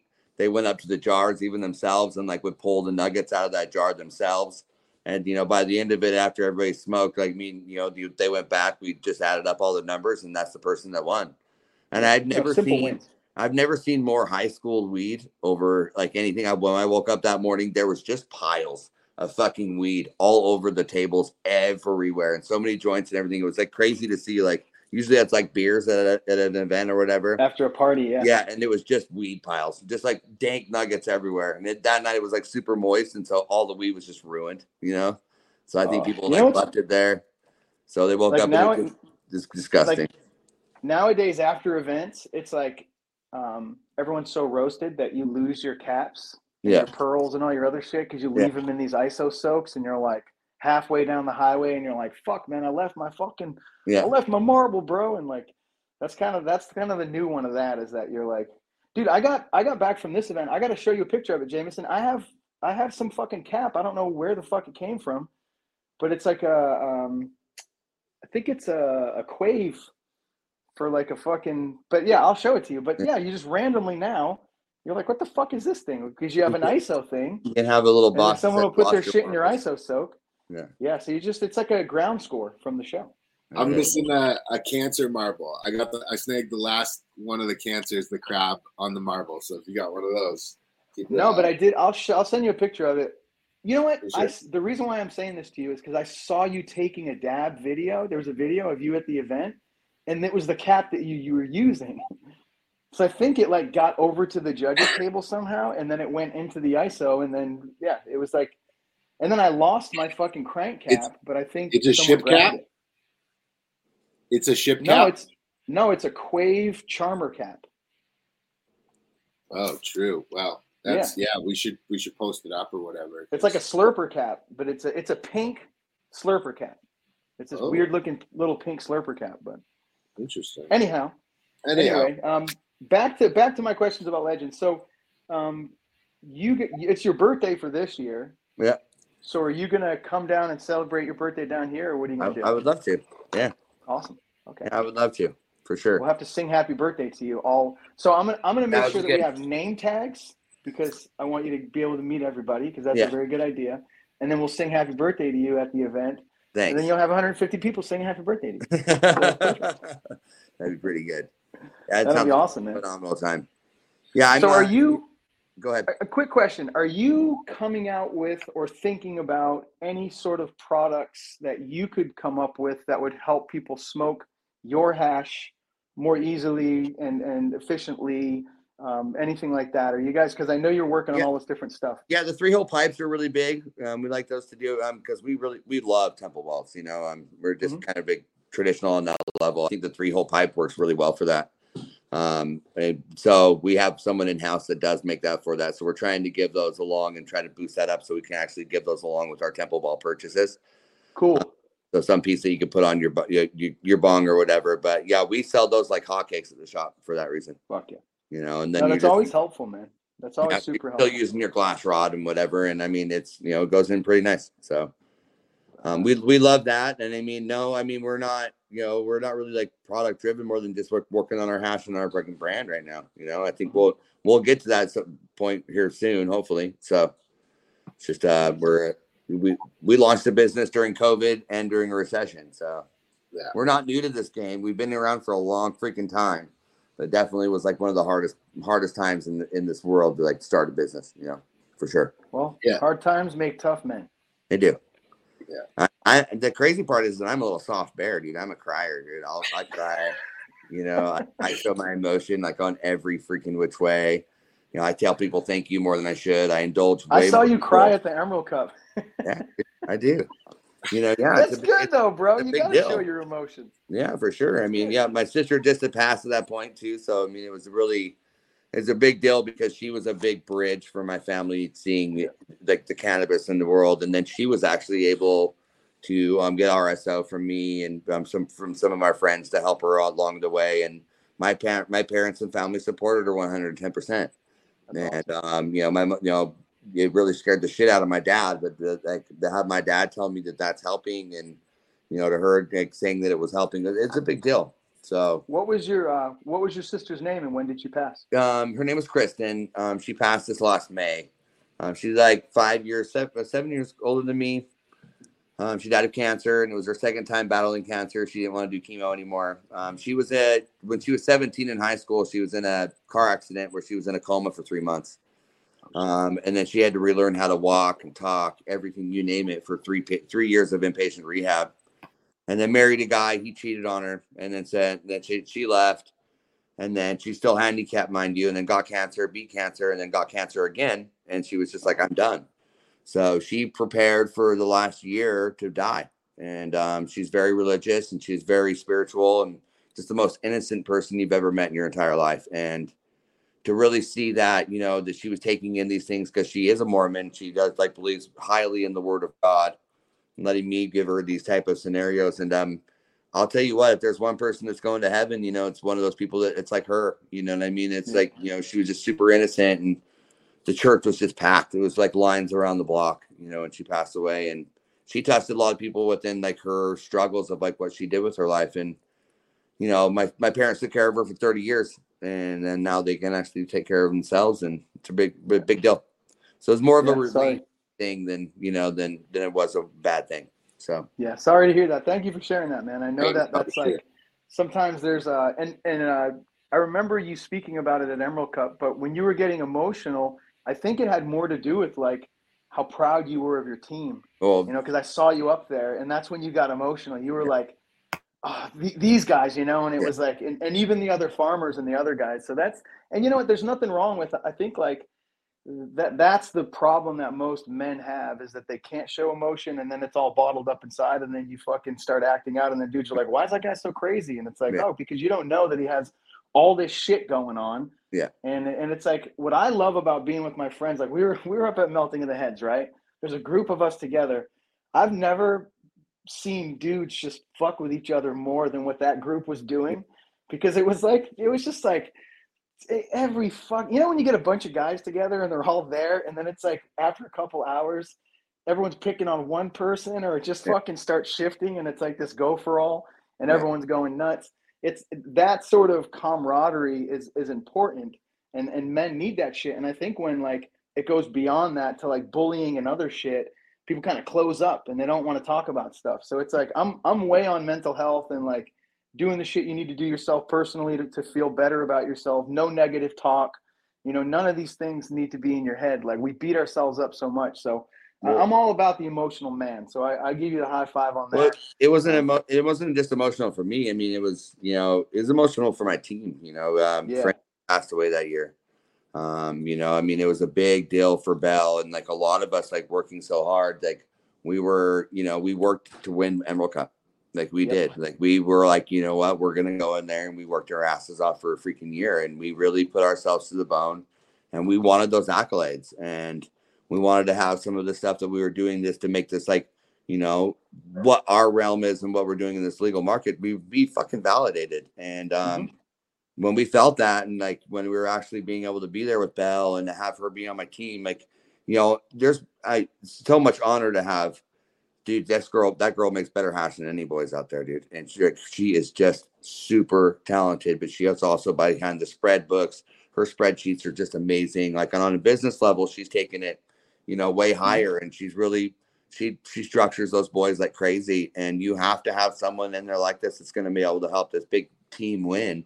And she's an amazing leader, more than you've ever seen, more than seen a lot of people. And to her see that win, and to have her come down, she didn't really want to go down. She didn't want to be really known and to do the stuff with Emerald Cups. It wasn't her big thing. And then to have her dedicated to Frenchie and to do that type of thing, it was fucking huge, man. And to have her put her fist up at the very end and be like, this is for Frenchie and Heritage Hash Co. I lost it. I was just like, dude, girl, that's that was the shit. It's one of the best. Girls do make better hash than guys. I got to admit, there's something about they do. Just the gentleness of it, or something that's because look at Papa's. Yeah. What's her name? Wook Sauce's girl Alice. in there. Alice is amazing at making hash. There's all these women that are really good at making hash, and that's why last year on the Legends poster we wanted to have a woman on the poster. We were like, all right, we got to kick it back to the ladies on it a little bit, because 9 out of 10 times, man, usually if a girl walks up and hands you a gram of hash, it's better than when a guy walks up and hands you a gram of hash. It's already, and the quality of it's always been fucking better. So I definitely can agree with you. Like, and she makes amazing stuff, man. I've had some of her stuff just from that friends have had for a while. That's kind of cured and gotten to taste like her temple balls and her other stuff is just such a different experience. Like in a dry pipe, something like that. They're so fucking good, and it's a different high. Yeah, you're more munchies. You want to eat some food. Like it's cool. So yeah, it's like a high school high. Speaking of women, it's my anniversary today, and my wife that keeps looking at me like. She's like, let's go. You got to go take her out. Let's spend the next few minutes wrapping up whatever we need to do. But and I would love to sit here for another 3 hours and talk to you guys about holy shit, Well, usually we wrap it up like talking about the market and the overall view, which I think we already touched on, and then we ask what you've got, what you're working on, and your projects. But I mean, between the new equipment company, the new transport storage system that Addison is very interested in. And Heritage Hash, I really think you've got your hands full. But yeah, like anything else that you're working on or any shameless plugs, like stage is yours. I think that we've got a couple other eyeing things that we want to be doing down in LA. We might be trying to put together some sort of like reality hash TV show that might be kind of coming up with what's going on. I've got a place that's really close that we might be calling the Hashery. And it's right across like where the Wisdom is, down in that like the art space. So we're really trying. If it works out, it'll work out. But we're really trying to get within the partners to really pull the trigger. But yeah, we kind of like more like a live, like reality life of a hash maker. You know what I mean? And so we're kind of doing that in itself, but also at the same time too, we're really refining what we are as Heritage Hash Co. right now, and we're really trying to. We're trying to be leaning forward, and we're also trying to survive too as well. So we will stick around and we'll survive because we can run thin. But that's what our motto is right now, is to make dank hash. Really be picky with the people that we're working with this next year. Be uber picky and come out swinging again, and win Emerald Cup again, maybe win Legends again. Like we would like to keep doing this type of thing. We really those accolades are nice. So Kyle, that's awesome, man. Thank you so much for taking the time. If people want to get at you, where's the best place to reach you? Well, you can go to Heritage Mendocino on Instagram. It's just Heritage Mendocino. And then our hash page got deleted. So we have our new one up. It's called heritagehash.co. We might get the other one back up, but just go follow heritagehash.co or Heritage Mendocino. And then my farms, Bon Vivant Farms. That's, Bon Vivant Farms. And all on Instagram. And then those links will help you bring over to any of our menus. And if you need bulk menu or any bulk hash or any bulk anything like that, and you're a licensed motherfucker, you can get at me in my email. My email is up on our page too as well. So awesome, Kyle. I appreciate you taking the time, man. I appreciate it. This is a fun time. I appreciate it. Absolutely, man. Thank you so much. Have a great day. Thank you, everybody. Don't forget to like and subscribe. Thank you. Good seeing you, boys. Cheers, everyone.